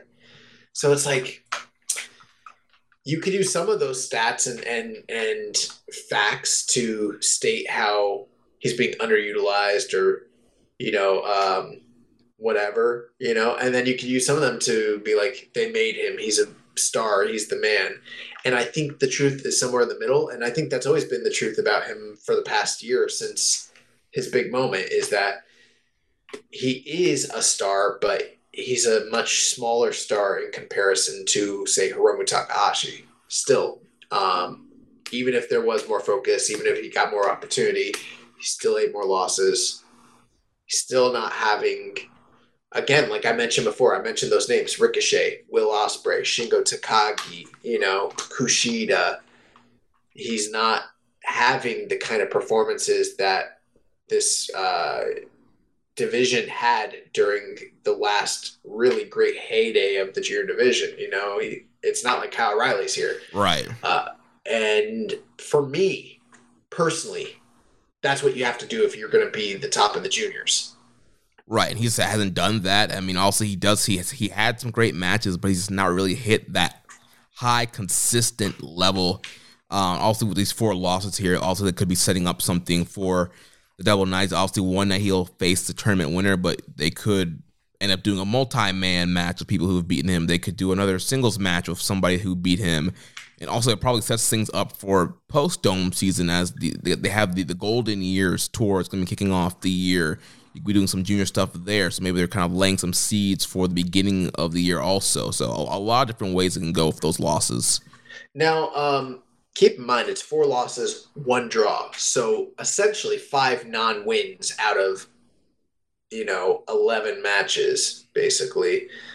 And there's the thing is, they did a 12-person block. And when you do a 12-person block, and you need the math to work out right, and you need to keep people at parity, but you need to make it so that the champion does win. This is kind of what also has to happen. So there's also that argument that, like, it's just a sheer fact of the utility of the situation he was in. Like, there is the argument that you could say it doesn't matter who the champion would have been. This is how they would have got treated, whether it was Hiromu or not, you know? Yeah. Because the math has to work out, and that's what's kind of required. So maybe they try their best to disguise the fact that he was eating these losses and still treat him like a star. I don't know. It's hard to say. But one thing I noticed, the El Phantasmo match seemed, in my opinion, to be exactly what we predicted and mentioned last week. A major setup match for a future title shot from ELP. Against El Desperado. That's assuming he does come out of the Dome season as champion, or maybe even this could happen during the Dome. But, you know, ELP lost the night prior knocking him out of the tournament, but then he turned around and got the big sneaky win with the sudden death over ELP or over El Desperado, and kind of put himself right in line for contention again. Yeah. I think that's all on Desperado for right now. Let's move on to Robbie Eagles, who's sitting at 12 points, 6 wins, and 5 losses. Night 10, he defeated Kanemaru, and then on night 11, he lost to Hiromu, like we mentioned. Former junior champ, thought this is probably his highest points that he's gotten in a Super Juniors. Some really good performances here from Robbie. Robbie Eagles was really great in this tournament. He had a lot of really great matches. He almost won the bid to be a finalist. Had some good main events. I don't have much more to say. I think Robbie is a mainstay fixture in the division for now. Yeah. Then El Phantasmo, also with 12 points, 6 wins, and 5 losses. So on night 10, like we mentioned, he lost to Yo there, which took him out of contention from getting into the finals. And then, like we mentioned, on night 11, he defeated the champ, El Desperado, and potentially gets a future title shot for them that win. One of the best performers in this year's tournament, while he didn't necessarily have like blowaway matches, he himself was having outstanding performances, very funny, very entertaining, was able to shift from dastardly heel to, chicken shit heel to, comedy act, whatever the, high flyer, whatever was really required of him.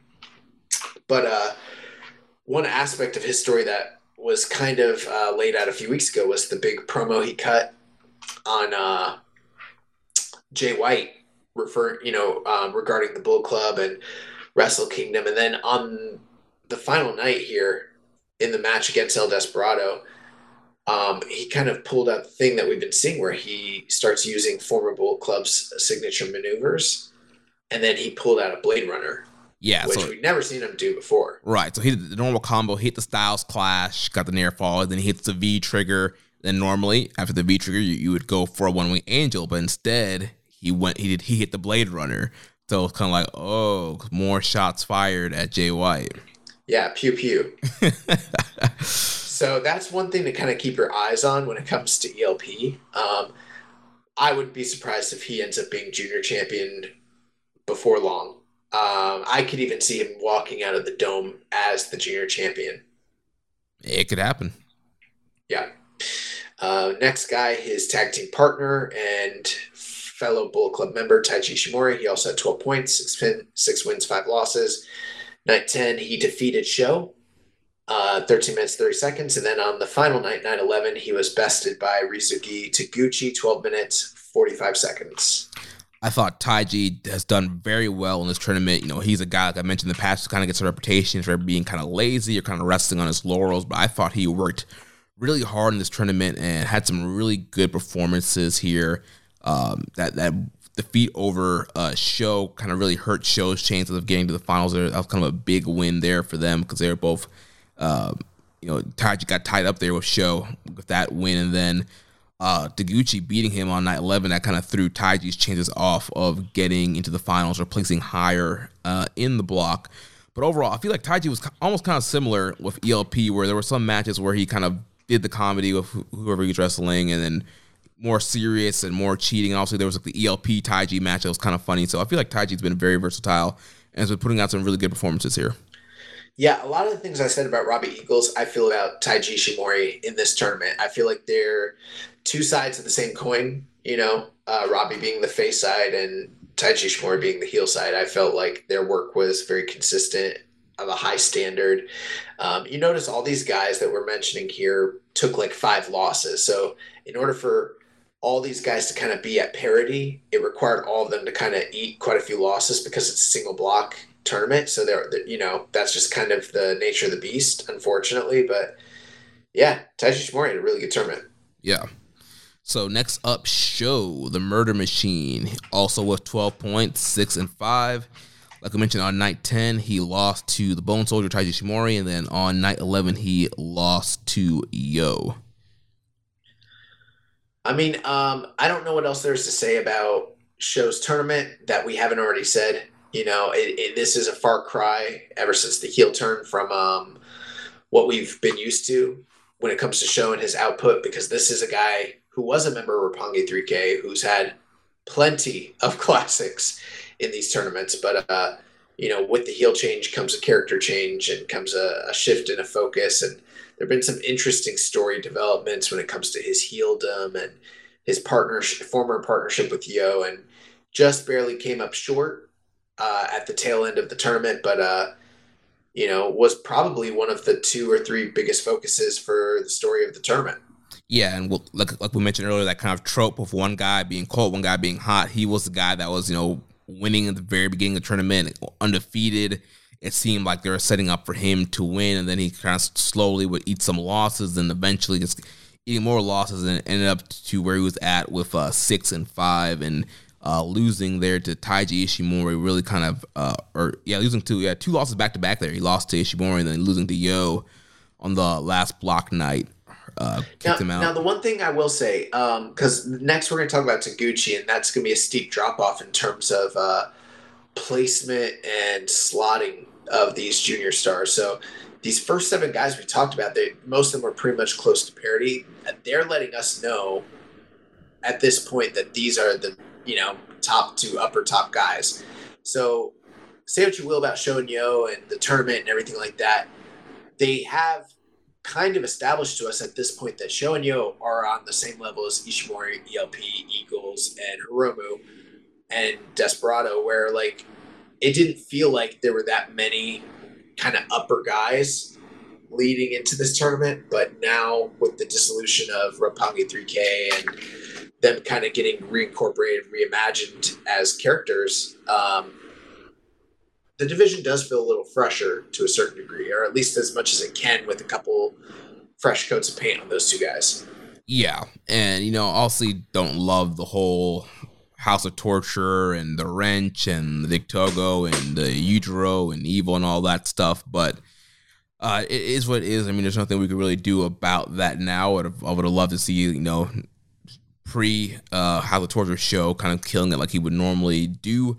But we got what we got here, and we had all the shenanigans in the Yo match and even in the Ishimori match. And, you would think the Yo versus Sho matches would be a little bit more of a bigger deal. And I guess it was, technically a big deal here in this tournament, with it being kind of one of the deciding matches of who was going to get into the finals. And Yo was able to get his revenge on Sho, but again, it wasn't like this kind of blow-away match or a big feud ender or anything. So we'll see what happens, what the plans are for Sho moving forward.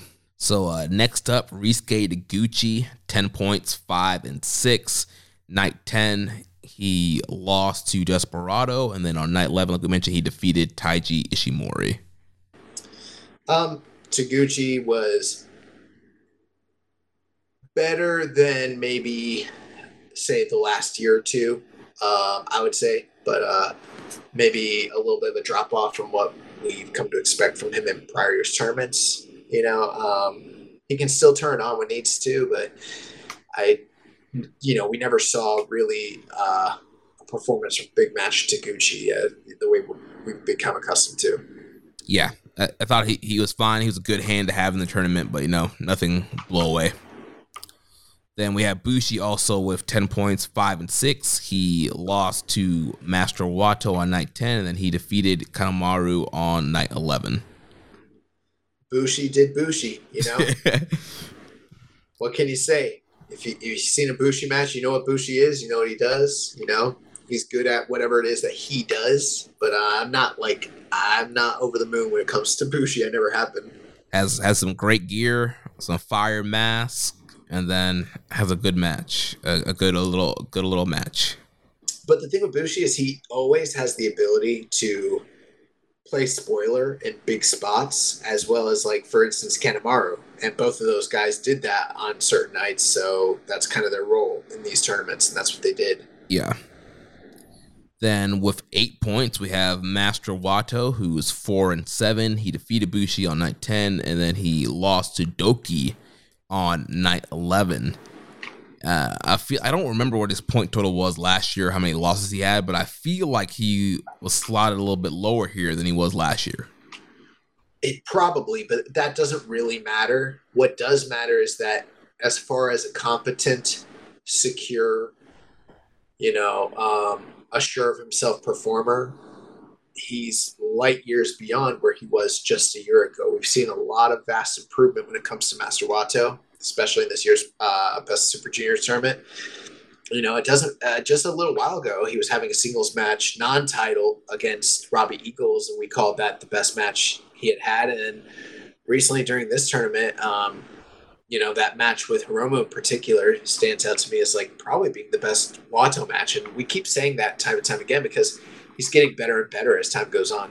Now, do I think that he's stand out of the division, the future, the next ace, the guy you need to strap up? No, not yet.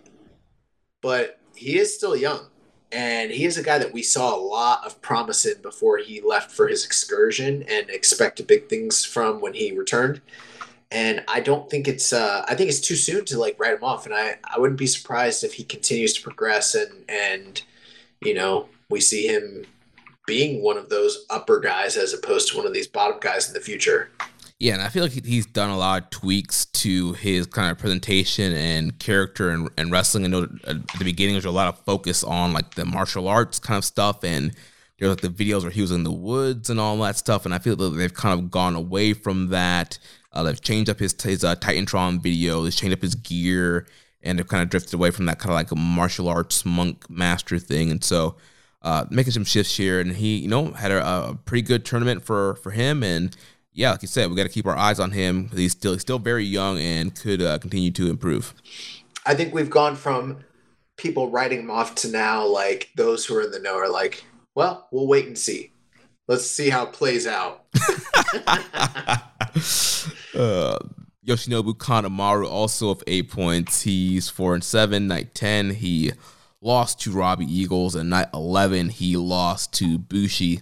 This is somebody who also kind of started out hot in the beginning of the tournament. He was kind of getting some upset wins. He was doing the jump zone on pretty much a majority of his opponents here to try and get the advantage and steal some wins. But eventually he ate a cold streak here, and ate a bunch of losses and ends up here at the bottom close to the bottom of the block. Yeah, I mean, Kanemaru's that crafty heel hand, the guy with a lot of experience who kind of, brings his craftiness and his skill to all these matches. I've found him to be one of the more entertaining aspects of the tournament, believe it or not, at least on the lower end. But, like I mentioned, he's one of those guys like Bushi who can go in there and upset people, play spoiler. He did that on several nights.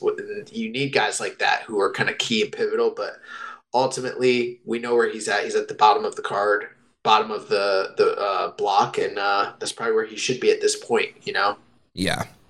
Then at the very bottom of the block, our man Doki coming with 6 points. He was 3-8. Night 10, he lost to Hiromu. In night 11, he picked up a win over Master Wato. Yeah, Doki, he's at the bottom of the block, but he's higher than he's ever been when it came to this tournament because he's got 3 wins. So right. That's a huge win. Plus, every year, he's like a fine wine. He gets better with age. This man is just, mwah. Yeah, did really good in this tournament. We had a question here from Red User the Dark Soldier. Speaking of legendary wrestlers, after the ass whooping he gave to Master Wato to reach those 6 points, does the B in Best of Super Juniors stand for Doki? It might. Yeah, I love Doki. It's weird, I've never been one of those guys that's like, I'm going to pick a guy and that's going to be my guy sort of person, especially when it's like not a top guy. Like I don't like backing losers, you know what I mean? But I just fucking love Doki.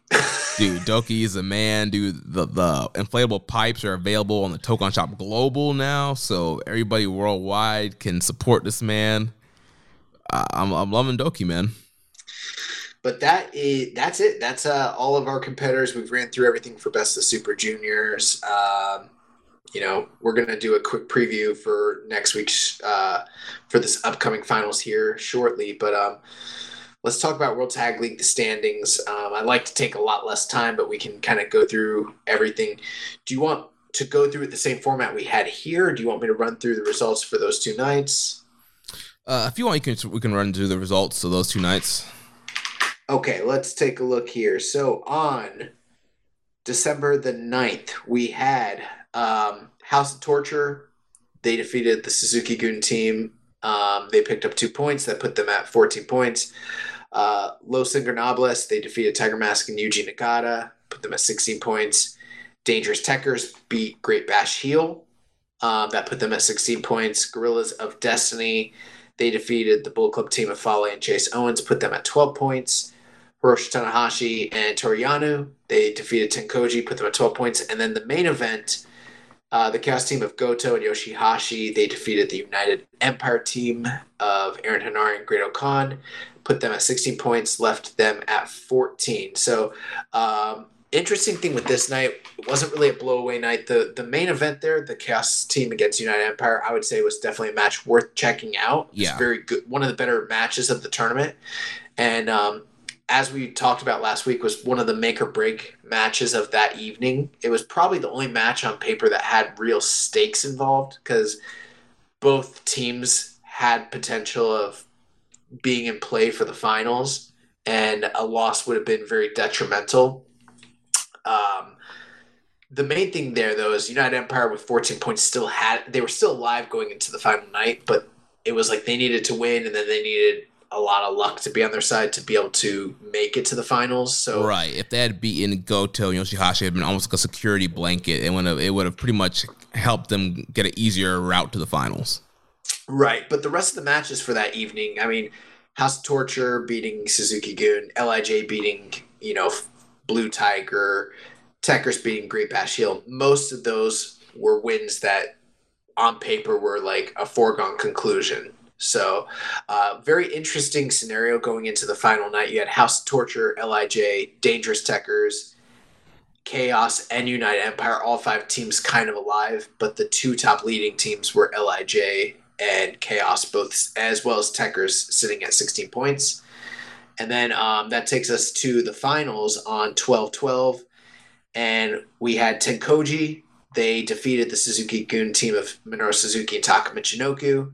The interesting thing there, Suzuki-gun team goes goose egg for the entire tournament. They go 0 wins, completely at a dud 0.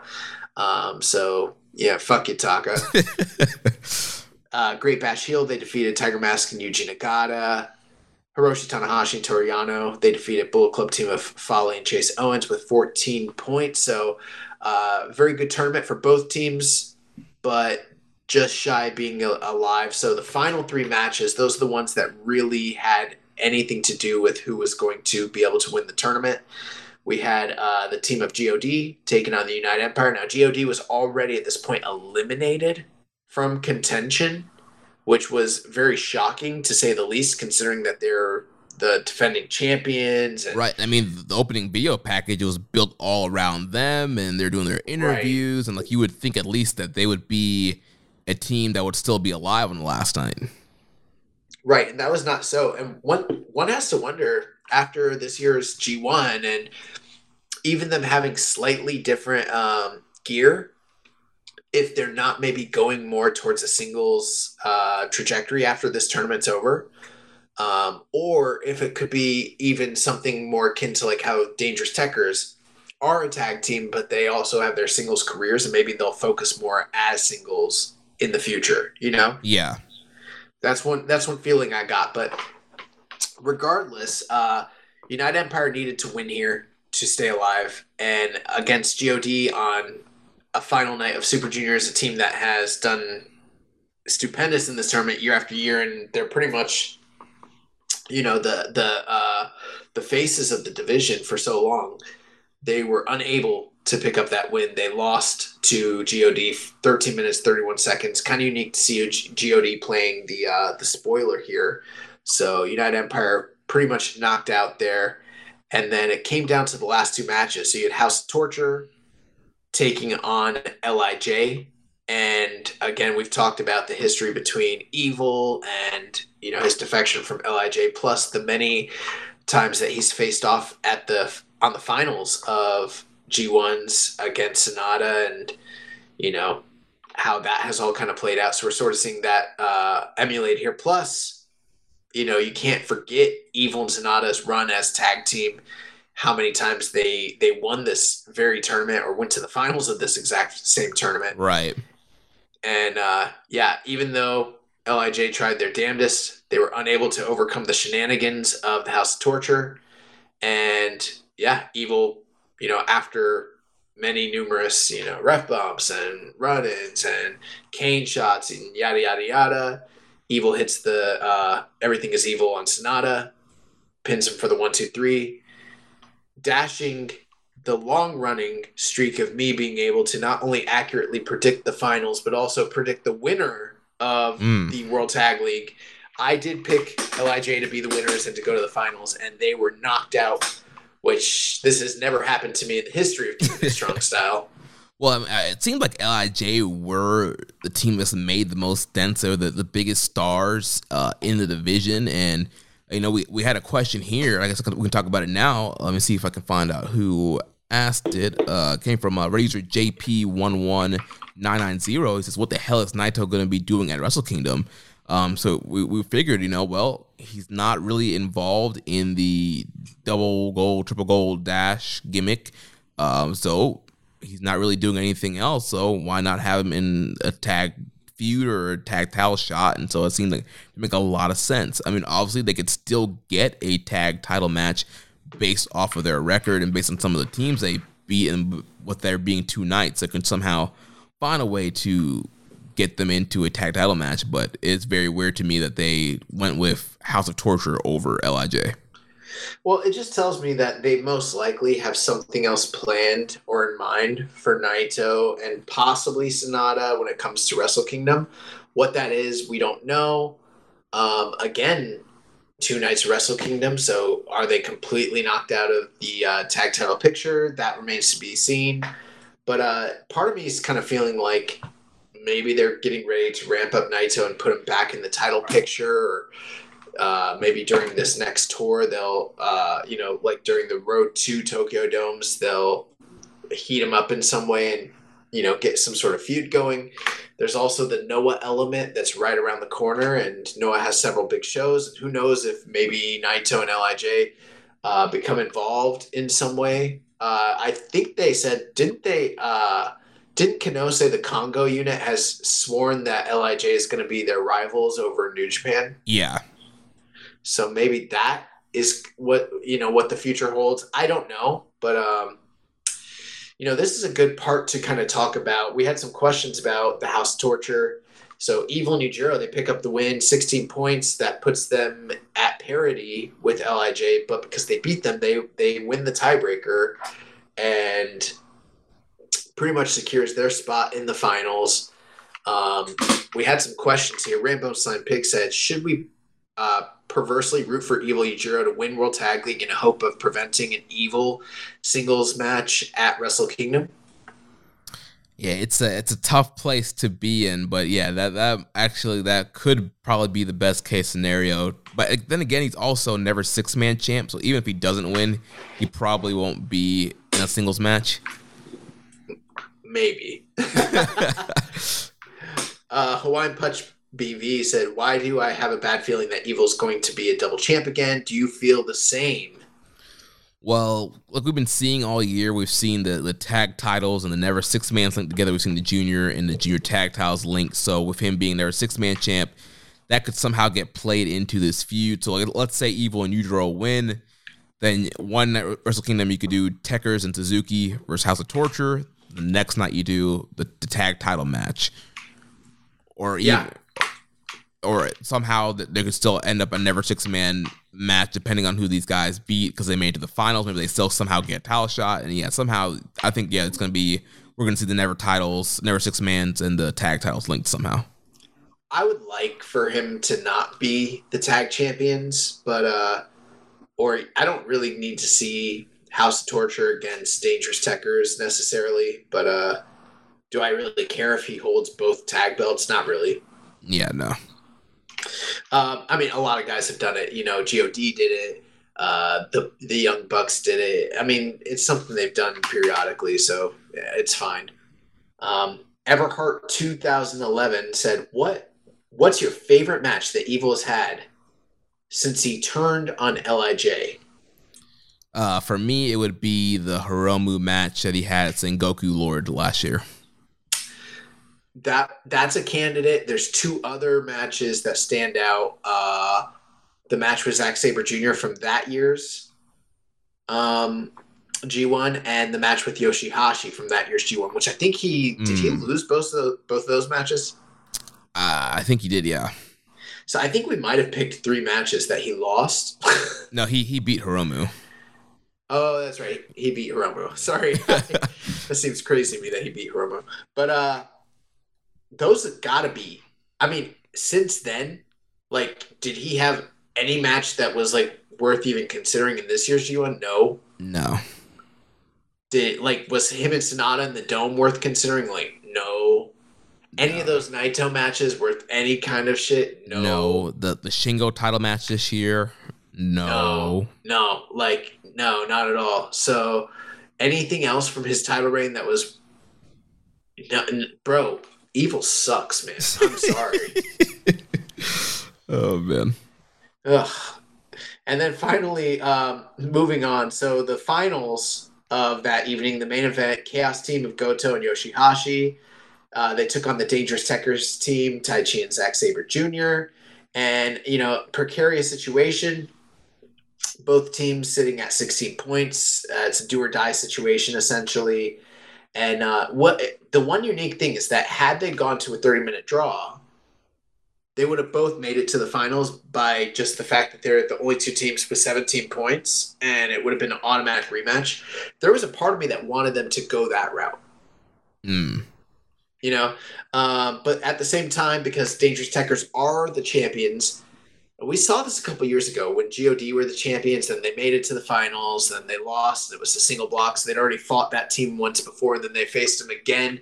We got like 3 rematches back to back to back. Yeah, that was with Finjuice.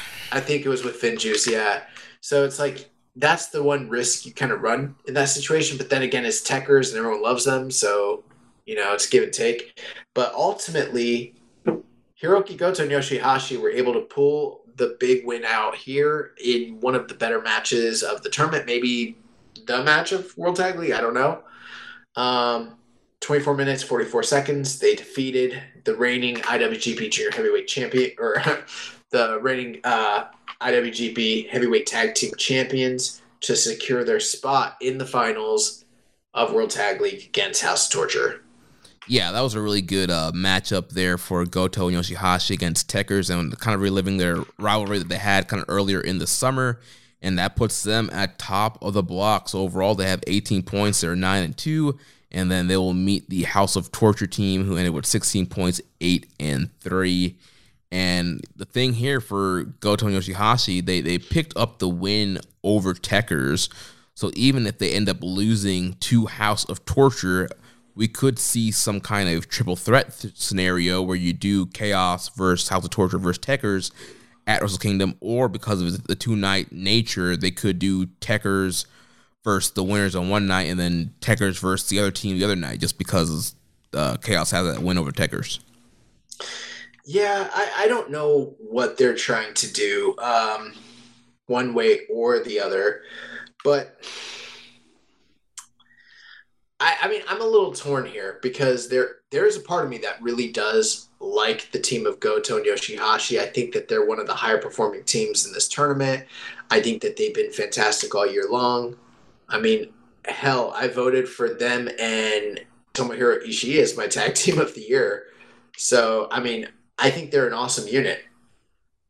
That being said, I was just really surprised by this whole thing because I thought Dangerous Tekkers and LIJ and United Empire outperformed both of the 2 teams that are going into the finals, especially House of Torture specific. I'm not so much so concerned about Chaos making it to the finals.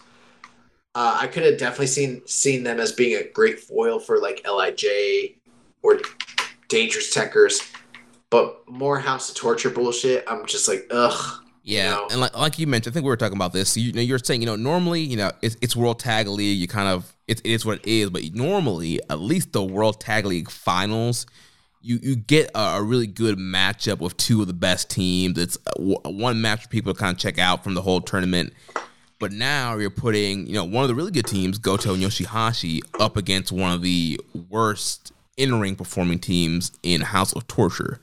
And it's a semi-main event of the evening, and I think it's just going to really kind of drag down the quality of the show. Yeah, man. I mean, I think Yujiro is a good wrestler, but when you compare him to the majority of the roster here, he's not on the same level, or even if he's not presented as such, doesn't matter. In kayfabe, he's not as good as everybody else. And then even beyond kayfabe, even if he's just doing the job that they ask him to do, he doesn't wrestle as good as the rest of the roster.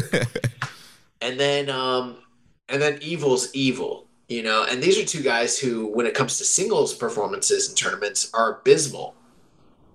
And then you couple them together, and I mean, I did think for sure that there was a good chance that they might be in play towards the end, but never in a million years did I think that New Japan was like stupid enough to put them in the finals. Granted, they've done things like this before. When GOD wasn't so good, like the first year, and obviously they got a lot better, but like I do remember them having really bad tournament, and then they put them in the finals against Great Bash Hill. So, and that match turned out really well. So maybe they'll turn up. Like, that's the only hope, is like maybe because it's the World Tag League finals, and maybe because Evil and Yujiro have sucked so bad for 2 years straight during this pandemic, they might feel obligated to abandon their need to get heat at all costs and actually have a compelling match. But my better instincts are telling me, no, that's not what's going to happen. This is going to be shit. Yeah. And I don't want to watch it. I think we're going to see a lot of shenanigans. Those guys are also going to get revenge on Goto and Yoshihashi for coming out during the Show and Yo match and stopping them, House of Torture from getting Show into the finals. So, yeah, it's going to be a hot mess. And here's my other thought about what you mentioned about what we discussed. Yes, usually at the end of the tournament, because most people don't tune into the whole tournament like we do. Usually the match at the end is like the hot, really good match that's kind of memorable that everyone cares about. But even beyond that, I often feel like the final match is sort of a reward for all the hard work we did during World Tag League. Like, okay, you went through all this. It was kind of mid. It wasn't the best, but now you're going to get this hot match that's actually good, that you want to see, And, I was thinking it was going to be like maybe Dangerous Techers and Lij or something like that. Yeah. United Empire and Lij, or Chaos and United Empire. I don't know. But anything involving House of Torture, especially these two members, I'm just like, the fuck, bro? Like, why? Yeah. We did the fucking work. We watched all these shows. We reviewed it, and now we got to tune in and watch this right before the Tokyo Dome. What the fuck are you doing? Yeah, This sucks. This is not Scream Dome season. Let's get hyped for Wrestle Kingdom. It's just more garbage, man. And it's gonna be a bad match. And there's gonna be a ton of shenanigans. There's gonna be Dick Togo. There's gonna be wrenches and garrote wires and low blows and ref bumps and Pimp Kane shots the nuts. And it's gonna be a hot mess. Hey man, I'm as much a proponent of old school heat and comeuppances as the next guy. Maybe more so. Honestly, I love that shit. I'm not someone who thinks that you can't draw with hated heels, and I'm not someone who thinks that that isn't an important element of storytelling or of wrestling or of drawing. I absolutely am. But it can't be this shitty. Like, this is something where it insults the intelligence of the people that are viewing it. And you can't keep doing that to your audience, because when you do that to your audience time and time again, they will go watch other wrestling. Right. They will stop watching your fucking product. And this really sucks. I mean, it's very insulting to have to keep watching House of Torture matches because they're so shitty. And I get, since the World Tag League Tour, who cares? But just because it's the World Tag League in December, it's not a big New Japan month, like, you should still treat the tournament with some respect and give the fans something, a final worth something. And to go out here, out of all the teams they have in there's so many other teams that you could have thrown in this finals who outperformed House of Torture in the ring. And I get it, House of Torture is getting the push. They're the Never Six-Man champs, and Dick Togo is making a big push in the room to get those guys more TV time and moreover. But I feel like they could have done better here. Well, the other thing too is like you mentioned, okay, it's just World Tag League, right? But it was just the G1, and it was just the double titles, and it was just the Dome, and it was just, and it was just, and it was just, and it was just. And I'm feeling like it's the straw that's going to break the camel's back. How much more of this do I have to endure? Me. How much more? Okay. Like, I know it's just World Tag League, and I know it's just the, one of the more minor tournaments of the year, but like, bro, I'm fucking sick of it. And like, when I say people are going to tune out, I'm talking about me. I am going to stop watching you. There's nothing worse than a House of Torture VOD match with no commentary in a freaking half capacity gymnasium. Also, why was there so many VOD shows this year? Bro, it was like when we first started doing this show, there was all those, December would always have those VOD shows during World Tag League, and also they were doing more live English commentary in the last couple of years. But yeah, they went back to kind of that old thing of like, all these VOD shows, we had some towards the beginning and now towards the end. I was like, bro, it is so rough watching VOD clap crowd shows. That's the hard part. It's VOD and clap crowd. I used to like some of those VOD shows every once in a while, but like, you kind of had a heads up way ahead of time. You knew like what was coming. Now I get like thrown off guard. I turn on my shit. I'm like, all right, 12:10, let's go. And then you're like, wait a second. Where's Oiwa? I want to watch Oiwa. Anyways, so we do have the World Tag League and Best of Super Junior Finals coming up this Wednesday, December 15th. That's why we are recording a little bit early. So let's give the people our preview for this year's tournament. And I think we should start by talking about the big announcement that Katsuyori Shibata is going to come out. We already talked about it somewhat last week, but it's making some sort of special big announcement. And we got a question regarding it. Yep. So Pussy Destroyer 83619 says, if Shibata does return to wrestle full time, it might be the desperate injection of life New Japan needs in this main event scene to really change things up in a fun way. How would you book Shibata if he did come back full time? Shibata comes back. He feuds with Kenta. He wrestles Kenta in the Dome. He beats Kenta in the Dome. He goes into the fucking New Japan Cup. And maybe he fights Kenta in the first round and beats him again. He beats everybody. And he fucking wins the New Japan Cup. And then he goes to Sakura Genesis and he wrestles Kazuchika Okada for the world title. Bro, that's it. There's no better answer that I could say. That's it. That's the booking right there. And then you know what happens? He loses. Oh. He loses to Okada again. But guess what? Someday he wrestles him again and he beats this motherfucker. He doesn't crack his skull this time. And he does, yeah. But that's what I would do is I would heat him up. I would make the shit as hot as I possibly could, and that would justify Okada beating the brakes off of Shingo and Will Ospreay and or Kato Kiyomiya. And then, he goes to Sakura Genesis and he beats Shibata. Maybe Shibata beats him in the New Japan Cup. Beats who? Okada? Maybe you have Shibata beat Okada in the cup. Oh wait, the champion doesn't right fight. Right. Okay. It should be Shibata Ospreay. Culminate that LA Dojo feud. Yeah. And then ultimately he loses to Okada in a classic, and then down the road, wherever it needs to be, I don't know.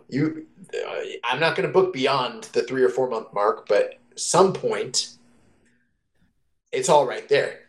You got another ready-made, maybe Tokyo Dome match. I don't know. I think so. And then Shibata finally fucking does it. Bro, if Shibata came back and beat Okada in the Tokyo Dome for the world title, I would cry. Dude, that's a classic wrestling moment written all over it. And then can you imagine like Tanahashi like putting him on his shoulders, walking him around in the fucking confetti, and the whole roster comes out, the LA Dojo boys. Bro, I would lose my fucking mind. That would easily be a fighting spirit. They would sell out. Yeah. They would sell out the dome. So that's what you do. Well, let's hope this announcement is a return to action. Anyways, so the next most important thing, Ryusuke Taguchi, Yuto Nakashima, and Kosei Fujita. They're going to be facing off against Minoru Suzuki, Doki, and Taka Michinoku. Any predictions on this one, Jeremy? I'm going to go with the Suzuki-gun team. I'm not. Taka Michinoku is lower than Yuto Nakashima and Kosei Fujita. Fuck him. He's eating a Dodon. 1, 2, 3. Dude, I will laugh if that happens. Like, dang, I couldn't let this man win a 6-man, 2 young lions on the other side. Yeah, Suzuki-gun's going to win this one. Next match of the night, Tiger Mask will be teaming with Ryohei Oiwa. They'll be taking on the team of Taiji Ishimori and El Phantasmo. Gonna go with Bullet Club's cutest tag team here, and I think this is gonna set up a junior tag team title match, either Road Tokyo Dome or Wrestle Kingdom. I agree. Next match, we have Toriano, Togi Makabe, Tomoaki Hanma, Master Wato. They'll be taking on the team of Taichi, Zack Sabre Jr., El Desperado, Yoshinobu Kanemaru, Suzuki-gun. Yep, gonna go with Tekkers and Despy and Kanemaru. Yeah, they'll probably win. After that, we got Tanahashi, Tenzan, and Kojima taking on, along with Yuji Nagata, they'll be taking on the Bullet Club team of GOD, Fale, and Owens. First, I gotta say, it's almost a little sad seeing Tanahashi team with Tenzan, Kojima, and Nagata, because he's kind of being like thrown that New Japan dad status here. No. He's like their like younger brother mascot. Like, this is Ibushi could have easily been in this spot. I'm not dismayed by that at all. But I think the Bullet Club team is probably gonna win. I agree. Anytime you got Hama on the other side, but you got Tenzan and Kojima, so you never know. After that, we got tag team action as the team of LIJ, Naito and Sonata. They'll be taking on the United Empire team of Great Khan and Jeff Cobb. Maybe this is some sort of indication as to what the future holds come Wrestle Kingdom for Tetsuya Naito. Jeff Cobb, perhaps? Great Khan? I don't know. Yeah, so Jeff Cobb back in the country for the upcoming Wrestle Kingdom tour. And so, yeah, they're definitely heating something up here. I definitely think you need singles matches for Naito and Sonata at Wrestle Kingdom. So we know that Naito and Great Khan have had a feud earlier on this year. They had the New Japan Cup stuff that they did. And also they faced off in the World Tag League as well. So you could do another Naito Khan. Maybe you do Sonata Cobb. Or you could do Naito and Cobb and Sonata and Great Khan. Just a couple of different options here. Yeah, these first 4 matches prior to this, I would say are, just your standard New Japan preview match, just undercard tags. But the Naito Sonata versus United Empire match might have some special significance, especially if it... I'm calling Angle Alert. Yeah, I would pay attention to this for an angle. Maybe LIJ versus United Empire, maybe Naito versus Cobb. Who knows? We'll see what happens. And then, all four guys probably need some sort of singles match going into the Dome. I don't know necessarily if it'll be with each other, but, something's got to give here. So this is one to pay attention to. The next match of the night. Oh, do we have a prediction here? I'm going with United Empire. Yeah, I'm going to go with United Empire also. The next match, we have our first big preview match for the main event of night one of the Dome. We have a tag match as Shingo Takagi teams up with Bushi to take on the team of Kazuchika Okada and Robbie Eagles. And this one actually sounds fire. Yeah, and that answers the question on whether or not Okada's back in Japan. So he is in Japan. He'll be on these World Tag League Super Junior Finals show. Yeah, first kind of big interaction since the challenge was kind of thrown down for Wrestle Kingdom. This should be a very good preview here. I think Okada and Eagles will probably get the win here. Wait, so you did the lineup for tonight's show? For this rundown? Yeah. So you knew that Okada was back in Japan, but you let me talk about how he's going to be on AEW running roughshod and calling out. Dude, I didn't fully look at it that Okada was on there. I just kind of grabbed the. You swerved me, bro. Why you gotta fucking rib me in front of everybody right now? I was listening to a podcast today. They were talking about Bobby Eaton was at some truck stop with Chris Jericho, and Chris Jericho, they were in Japan. Jericho told him to get a coffee out of a can from a vending machine, and Bobby Eaton was a big germaphobe, and he was really hesitant to drink coffee out of a can, Southern boy. He's used to getting it at a gas station. So he's no, just trust me. This is what they do here in Japan. And apparently some sort of bug had actually gotten into the can when they were packaging it. And he opened it up and there's a fucking larva in there. He's and he's sick.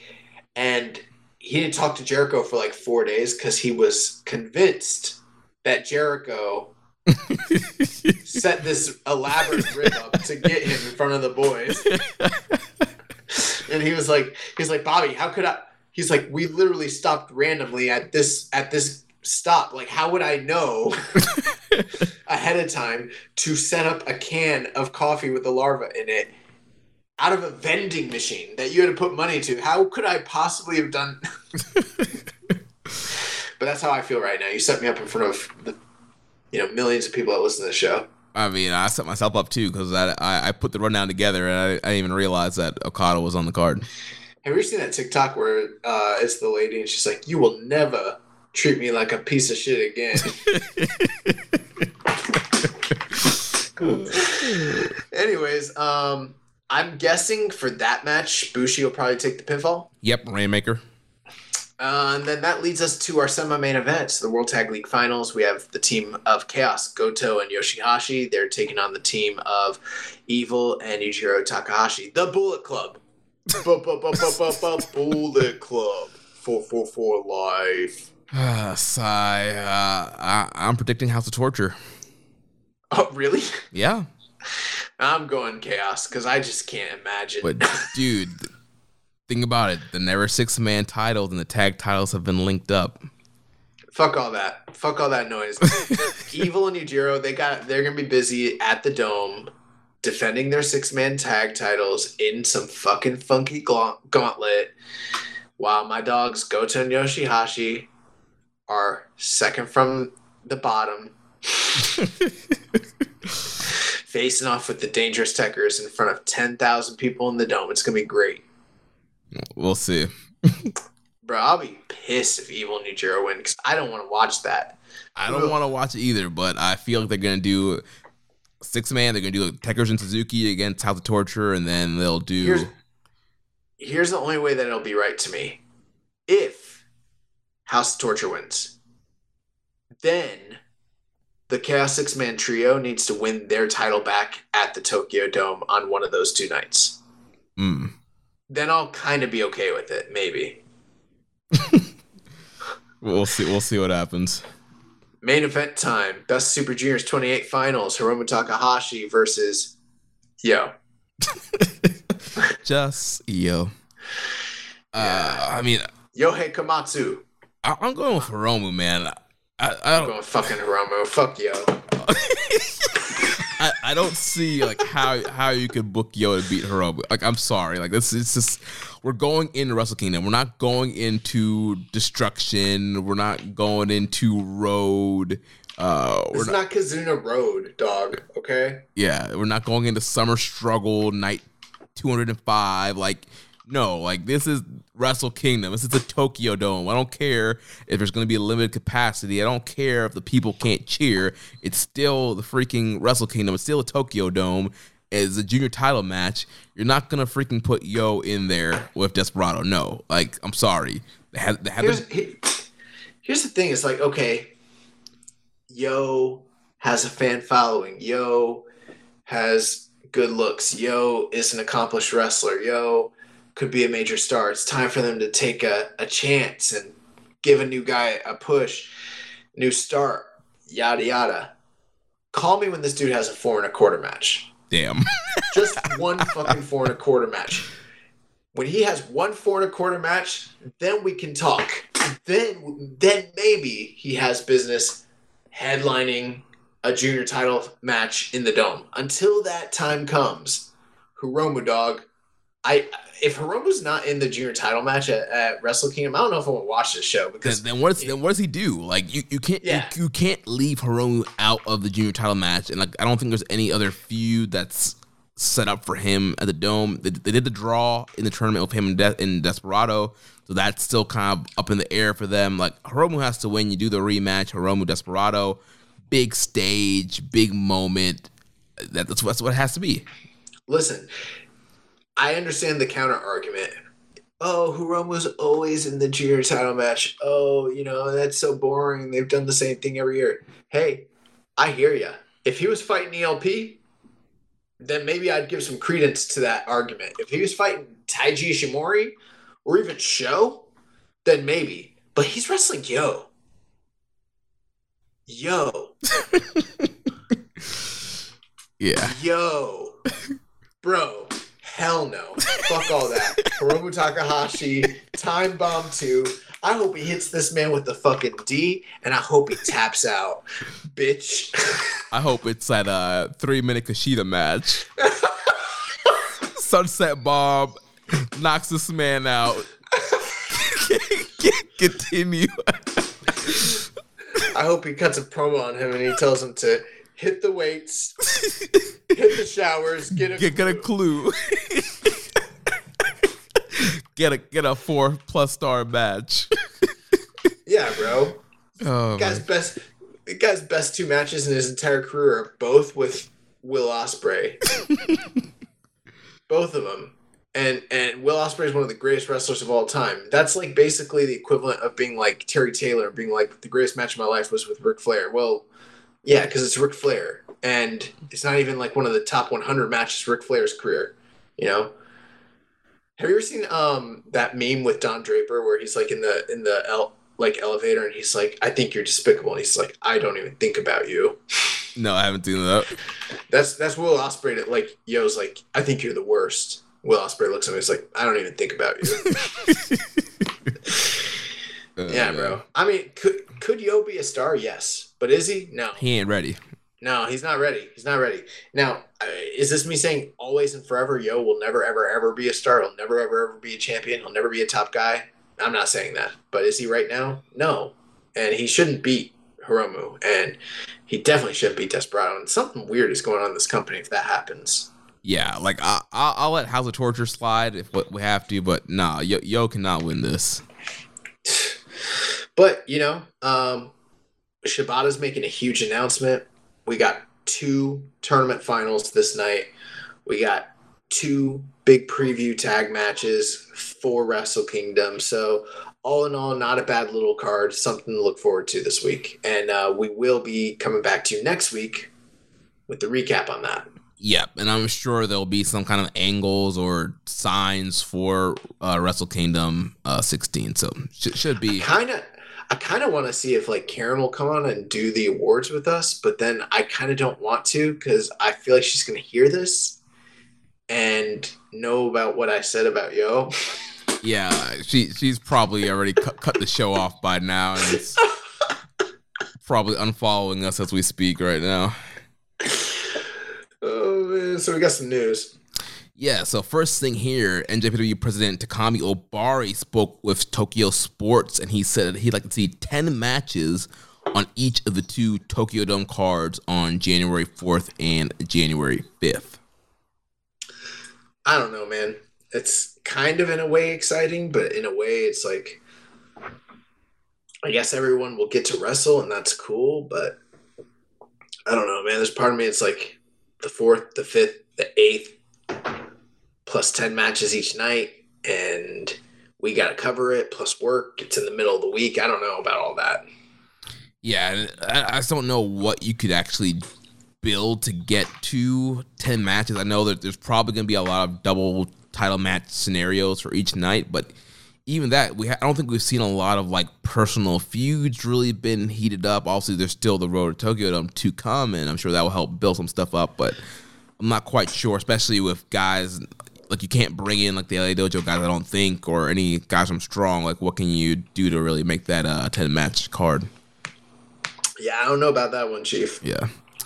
Also, New Japan announced that Stardom talent will take part in the Night 2 of Wrestle Kingdom 16 in Tokyo Dome on Wednesday, January 5th.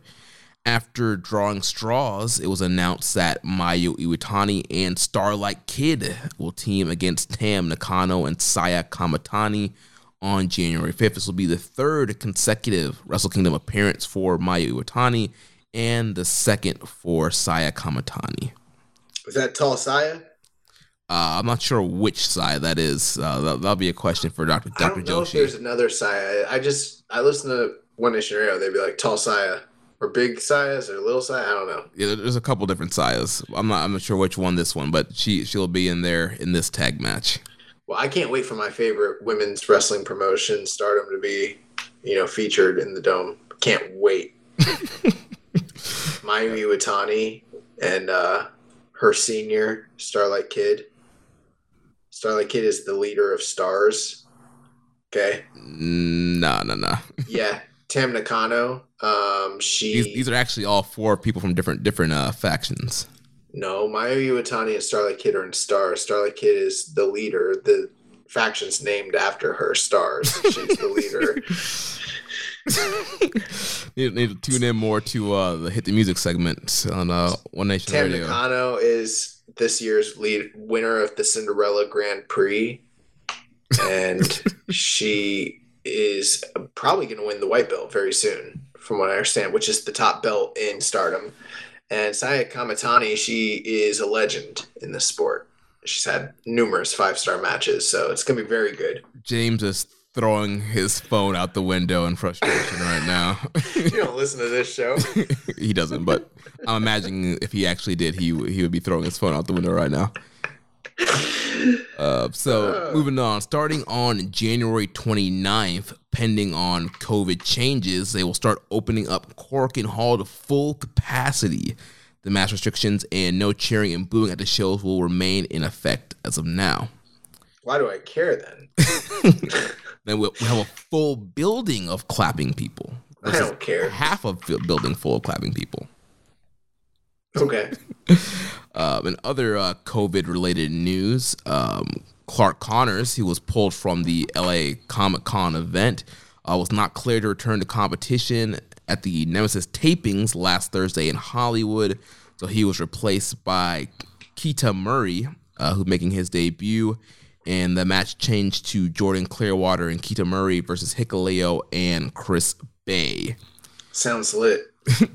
Then we had Bullet Club invading LA Staples Center on Wednesday night as Jay White and Hikuleo were guests of the LA Clippers team during halftime in the Clippers game against the Boston Celtics. The Switchblade and the Young Gun surprised the crowd and took part in the customary t-shirt toss. Nice. And then last piece of news here, Ian Riccaboni, he appeared on the Lee Valley with Love podcast and announced that he'll be calling NJPW Strong's New Beginning USA event on January 15th. What he says is a tryout basis. He says, I will be starting with New Japan Pro Wrestling on January 15th. I'll be headed to Seattle, Washington, and I've interpreted this as a tryout.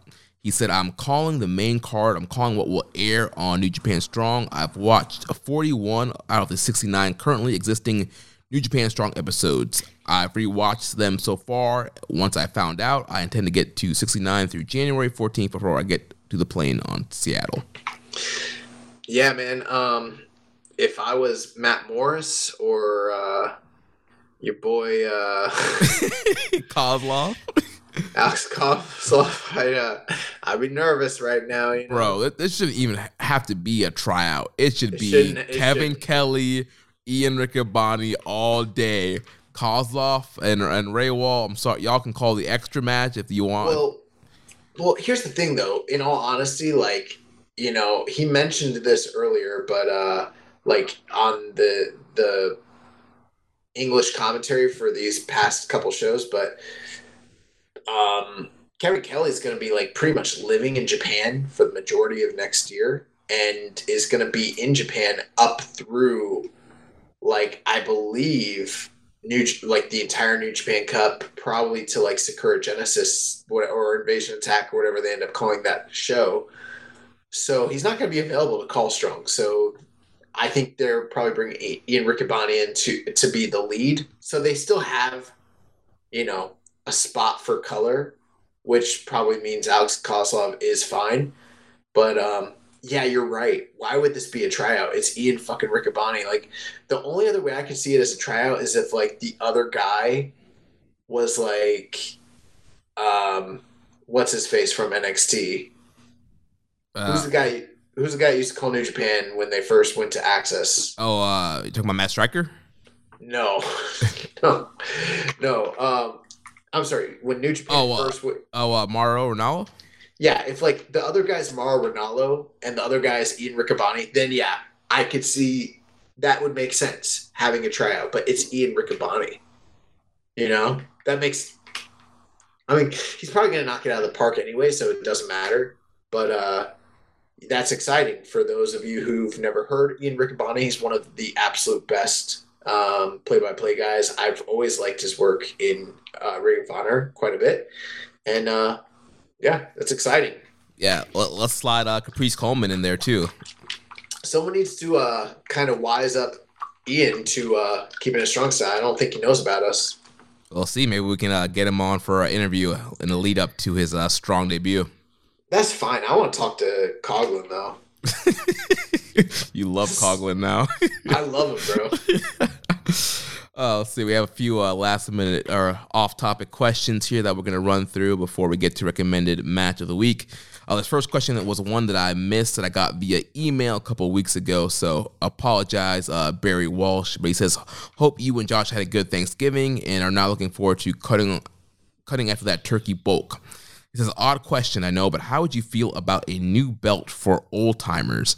I know not another belt you say, but only for wrestlers with 20 plus years of experience. It might take the dads matches a little bit more interesting, and with a lot starts in Japan wrestling well into their 50s, might be nice to see matches with something at stake. Would be cool to see Kojima holding the belt and tearing through a lot of the older guys, stopping only for a croissant before decapitating maybe Makabe or Tenzan. Says, oops, forgot to say, maybe calling it the Lionheart title or something might be kind of cool too.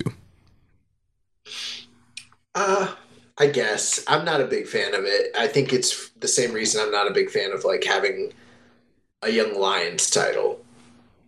I think it's just maybe too niche. Not to say it couldn't work or that's the worst idea in the world. I won't bury it that far, but I just, for a marketing standpoint, I don't know. They got a lot of titles in this company. I just think it would be somewhat unnecessary at this point. Yeah, and I think it's one of those things where you mentioned the niche. It's like, yeah, right now they probably have a lot of guys that kind of fit that. What happens when eventually those guys retire and there's like nobody that aged for that title? Then they got to start signing dudes that are that age.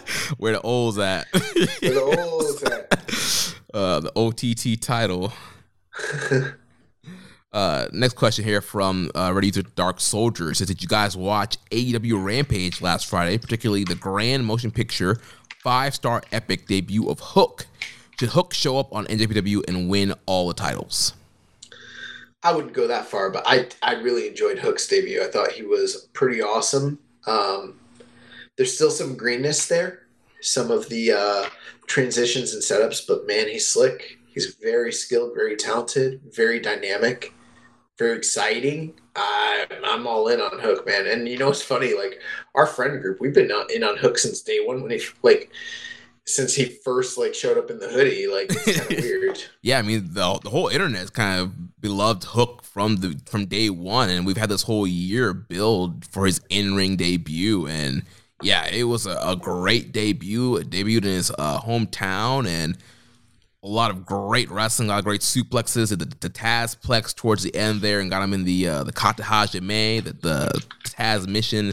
I think he's calling it the Red Hook or Red Drum or Red something, and won its first match. His next question says, speaking of legendary... it's a Doki question. Already got that one. So his next question says, I was looking up past World Tag Leagues, and the 2016 one had two guys called Brian Breaker and Leland Race. Who the fuck are they? Why were they brought in for that World Tag League? Why were they never brought back? And who the fuck are they? Yeah, I don't know. So Brian Breaker, and if I recall correctly, him and Leland Race, I think they were both guys that were trained by Harley Race, and there was some sort of connection where they were brought in conjunction with Harley Race's camp or something like that. But I mean, dude, it was in 2016. It was World Tag League. I don't really remember. I remember the only reason I kind of remember this, 'cause some other podcast, it might have been JCast, this came up and they were like, well, or maybe it was Voice Wrestling. I don't remember. They're like, who the fuck is this? I don't remember this at all. And bro, I don't remember it at all either. So yeah, the mystery will be unsolved. That's about it. I couldn't add more to it. Sorry. It looks like this guy, Brian Breaker, he was in WWE Developmental for a year back in 2012, 2013. So sounds like maybe they brought him through because of that. I don't know. Guess so, yeah. Who knows, man? I don't know. Let's see, Leland Race. Actually, Leland Race pulled up too. Fucking... I don't know, man. I don't know what to tell you. Someone finally asked a question that I just out and out I barely know anything about it. So his last question here, he says, why did Sakuraba leave NJPW years ago? He was around when I started watching it, and he had a pretty fun feud with Shibata and was a member of Chaos. So why did he leave? Was it because of Okada's poor leadership? Why? I don't know. He was there, and then he just wasn't, and then he was on the Indies, and then he was in Noah. He was always a freelancer guy. I don't think he was ever signed to a contract necessarily. Maybe he was. I don't know. Yeah, man. I have no idea why he left. he was in the feud with Shibata. They did the payoff to the feud with Shibata, and then he was just working multi-man matches with Chaos, and then he just murked out. He was just gone one day, So, is he still a member of Chaos? Probably. Is Trent's mom a member? Is Sue a member of yes, Chaos? she is. Yes. So, I think we are members of Chaos now with our relationship with Rocky Romero. I'm not. You're not? You might. Absolutely, I'm not. If they try to induct me, I would refuse. Why? I'm Hantai all day, man. Well, I'm joining Chaos. It's official. Somebody add me to the Wikipedia page. That's a mistake, but whatever. Next question here from Pussy Destroyer 83619 says, I'd like to believe that instead of having a filler title defense that the booker and the fans know who will win from a mile away, then a multi-man match would be a great alternative to make the predictable match more intriguing. How opposed would you be for a multi-man match for the World Championship if it ever happens again? I'm so confused by that question. Am I reading it wrong? So I think he's saying, instead of, for example, instead of doing Kenny Omega versus Ishii at Destruction, right, a filler title match, would it make more sense to do Kenny Omega versus Ishii versus Naito versus Jay White in a 4-way so it's more unpredictable than just doing a filler match with Ishii where you know Ishii's going to lose. Oh my God, when he said multi-man, okay, here's the funny thing. Now it makes sense. I apologize, Pussy Destroyer. When I see multi-man and I think New Japan, I'm thinking tag. The idea that someone would propose that they should be doing multi-man title defenses, like 3-ways and 4-ways, is like so out of, like, I can't even compete with that. Would even I'm like, why would he be in an 8-man tag for the main event of Destruction against who? This doesn't make, why? I don't understand. I understand now. No, I don't want to see triple threats and 4-ways and 5-ways and anything like that. No, give me, I don't care. Give me Ishii and Kenny if that's what you got to do. It's fine. Yeah, I'd rather a great quote unquote filler title match than a random, thrown together 4-way, 3-way title match. One-on-ones are always better. Agreed. Then last couple questions. Or maybe just book better and build guys better and, maybe do that. I don't know. Yeah, build your own intrigue. Maybe bring in some new, fresh, young talent. Maybe end the pandemic so things can get hot again. I don't know. Last couple questions here from Hawaiian Punch BV. Thoughts on the big upset by Juliana Pena? It's nice that Amanda Nunes reminded everyone that she's a huge weakness in her game. Yeah, that's the funny thing is I don't want to bad talk Amanda Nunes because obviously the truth of the matter, the results speak for themselves. She's the greatest women's fighter in the history of MMA. Period. You look at who she's defeated. It's a who's who. Holly Holm, Chris Cyborg, Shevchenko multiple times, Ronda Rousey, Miesha Tate. The list goes on and on and on. But, she did have losses in the earlier days of her career. And, I've kind of always known that eventually the other foot was going to drop, And when he said that she has holes in her game, I think what he's referring to is that, like, accomplished strikers can hit her. And did you see this fight, by the way, Jeremy? I did not. No. Okay. Because you usually watch the big UFC fights. Yeah, I wasn't able to watch this weekend. Okay, gotcha.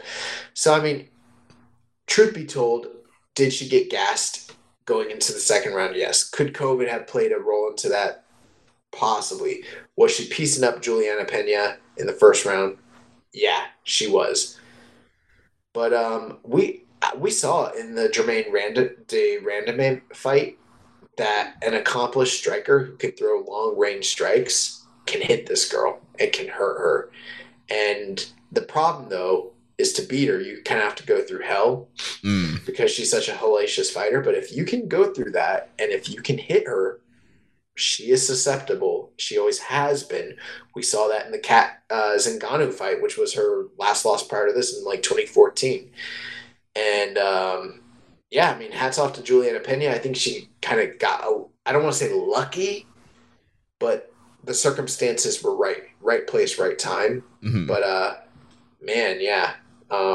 I've kind of always thought that the right person who had a chin, a perseverance, and long range, straight shots could take her out. I think, unfortunately, if Shevchenko had been the girl that fought her that night, Shevchenko would have ate her alive. Now, I don't know if, the next time she fights that will be the case.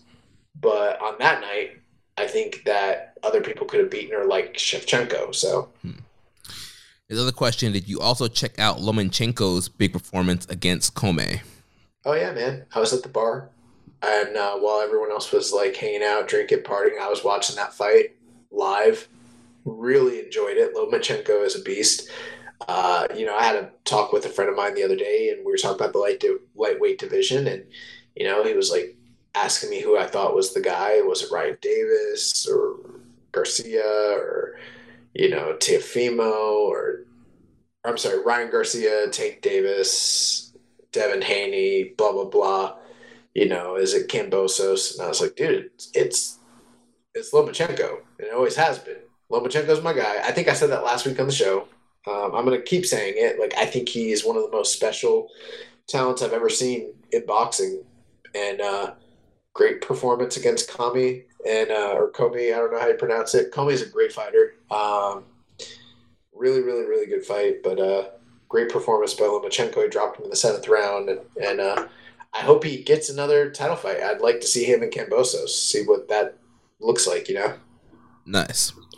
So last thing here, a recommended match of the week. So last week, you recommended for us to watch Go Shiozaki versus Shibata from Noah Great Voyage 2016 as a part of that Noah New Japan feud. And boy, was this a banger. Just like in the multi-man match that we watched from the G1, these guys were hitting each other so freaking hard with chops and kicks. It's a very high-paced, quote-unquote, never-style matchup here between both of these guys. And Shibata picked up the big win here. Well, I believe, was this for the never title? No. It was non-title? Okay. I believe it was non-title. I could be wrong. Okay, that's why I was surprised that Shibata ended up winning. Kind of, again, the big upset win there in the Noah show. I mean, it's New Japan against Noah. Right. You know what I mean? Yeah. Like, New Japan was, and at the time, New Japan was way, way, way, beyond Noah at the time. Like, they were pretty much their parent company. So, to me, that wasn't a surprising result at all. But I can see why, without maybe a little bit of context, that might seem to be the case. Yeah. But awesome matchup there. So, it looks like you are recommending to me the GHC heavyweight title match between Takashi Sagura and Hiroki Goto from Wrestle Kingdom 4. Yes, sir. That is my pick for the recommended match of the week.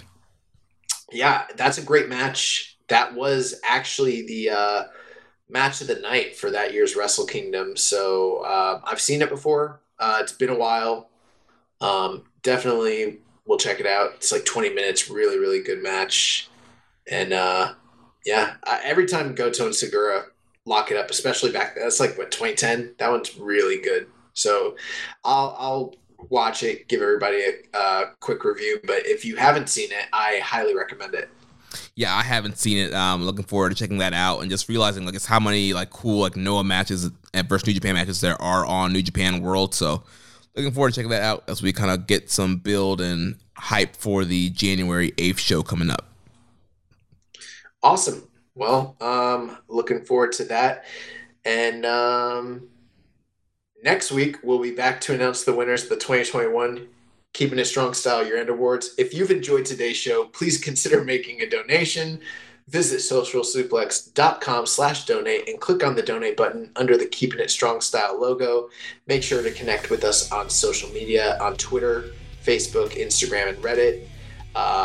Email Jeremy at socialsuplex.com. Check out all our other shows on the Social Suplex Podcast Network. One Nation Radio, hosted by Rich Ladd and James Boyd. The Great Consequences Podcast with Caleb and Maserati. All Things Elite with Floyd and Austin. And the AEW Match Guide Podcast, hosted by Sir Sam. Don't forget to subscribe, leave a rating and a review. We'll catch you next time on Keeping It Strong Style, the ace of podcasts. Ichiban Ichauzo Bakayero. Yeah, and vote in our awards.